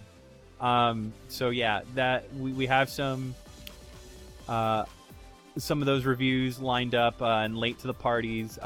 Sean's also got another feature that he'd like to put in mind, but he's not here to talk about it more. But he had that. Some plays we have in mind that we still need to catch up. Rocket Knight just enjoyed its 35th anniversary, so Ed and I started that a while back, but we have some of the other Rocket Knight games to get through. Thinking about doing a Metroid retrospective. It also enjoyed its 35th anniversary. For everybody talking shit that Zelda did and Nintendo's been pretty quiet, are you insane? There's like a new Zelda game every other year. Shut the fuck up. Like, Zelda gets its due. Zelda gets plenty of action. We got goddamn Age of Calamity with Hyrule Warriors. We got Link's Awakening. There's a new Zelda game every year. Shut up. And they're running out of things to remake or remaster at this point. Yeah, dude. At Xenoblade even enjoyed a small anniversary. There's a lot of shit. It's fine. It's okay. I'd rather Metroid get its due. Let Samus get her due. So yeah, there's that. I think Andrew and I had some Limelight or stream ideas that we want to do. I want to do more Thomas Wave games. I finally got all of them working and properly configured. We can shoot some terrorists on Ranger mission and do some other stuff.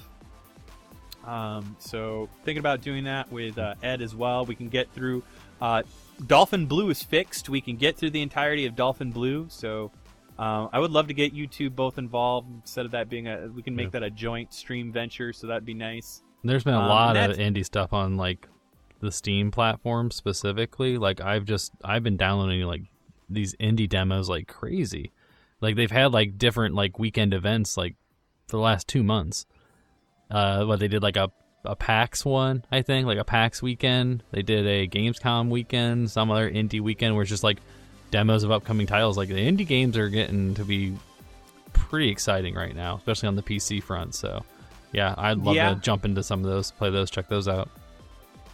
It's funny you mentioned that because Degoot Fabric, one of my favorite developers, like the wonderful people behind Sebastian Johann Joust and Sports Friends. They did a game like a year or two ago called Mutation Zone. It's already on Steam, but it came out on VCS and it's been optimized for VCS, so I was playing and fucking around with that. That's also a beautiful little game that I've been wanting. There's just never enough time, really. But no, I definitely feel you there. There's a lot of indie stuff that I've definitely been very excited to check out. Ed, talk to us about Bullet Heaven. Well, we've got a number of neat ideas sort of mulling around outside of our, regular review format, which we'll be taking a look at Katsui DX very soon, as well as Space Invaders Invincible Collection. We've got stuff like 5 shmups that feature and are named after real planes, or like 5 shmups with tanks, 5 unique system sellers, top 5 Dreamcast, among others. Top 5 Atari Jaguar shoot 'em ups. Yeah, all 3 of them. There's like 5. There's Protector, there's Defender, there's Raiden, there's Trevor McFur. Yeah, that's number 1 right there. Yep. I will get a 5th one. I'll come back to that 5th one. Yeah, I'll save my top 5s for worthwhile systems. Son of a bitch. Ooh. It's gonna dig, I know, but like the Jaguar was not kind to shmups. We need to get you in the homebrew scene, my dude. Yeah, no, I'd rather focus on, decent systems like the Dreamcast. Keep going. Sega Saturn. PC Engine. No. I can name more. I just No, I didn't mean keep going there. All right. That's enough out of you. But anyway. there's a lot of big releases coming up out of Japan and also Europe with shooting games. We've got stuff like Il Velo Swamp, Kyukyoku Tiger Heli, Aberenbu Tengo is coming out, Cotton Rock and Roll, and of course I'm going to be starting my Evercade coverage fairly soon as well. Talking about decent systems, and he comes in here with a fucking Evercade. All right. Hey man, I've got 100% of the cartridges, so Complete collection. Whoa. Well, I do enjoy some of the signal or some of the ports that they have entertained from like Tanglewood and Xenocrisis. Like I enjoy that those have been made available. Oh yeah, the Indie Heroes collection is pretty dope as well. But aside from that, there's also I think the last line of Atari review coverage that I'm going to try to also finish now that the VCS is over and done with. Going back to the roots and the homebrew scene, Definitely gonna try to get our game drive review finished up as well for the Jag and the Lynx. Tons of stuff happening there and some developments. But aside from that, this has been Press Pause Radio episode 134. Maybe the next episode we will do proper feature topic when we can put our heads together and see what would be a cool water cooler topic to kind of throw down your way. Or fuck it, we may just actually commit to that games club we've been putting off. But all these indie games. all the games. Yeah, all the games. But anyway, this is Georgie Boy Zax, and I don't like all the holes in my Series X still. It's too much. Toast, and I'm not gonna watch Space Jam, especially after now. And this is Ed, looking forward to single-handedly taking on this game next week. Plug it again. When we watching that? Oh yeah, the 15th of August at 12:33 p.m. Yes. Eastern Standard Time. Eastern.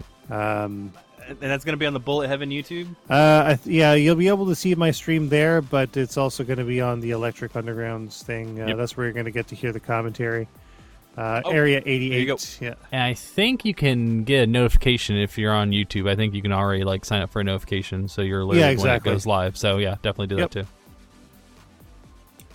Neat fucking O. See y'all there. Big O!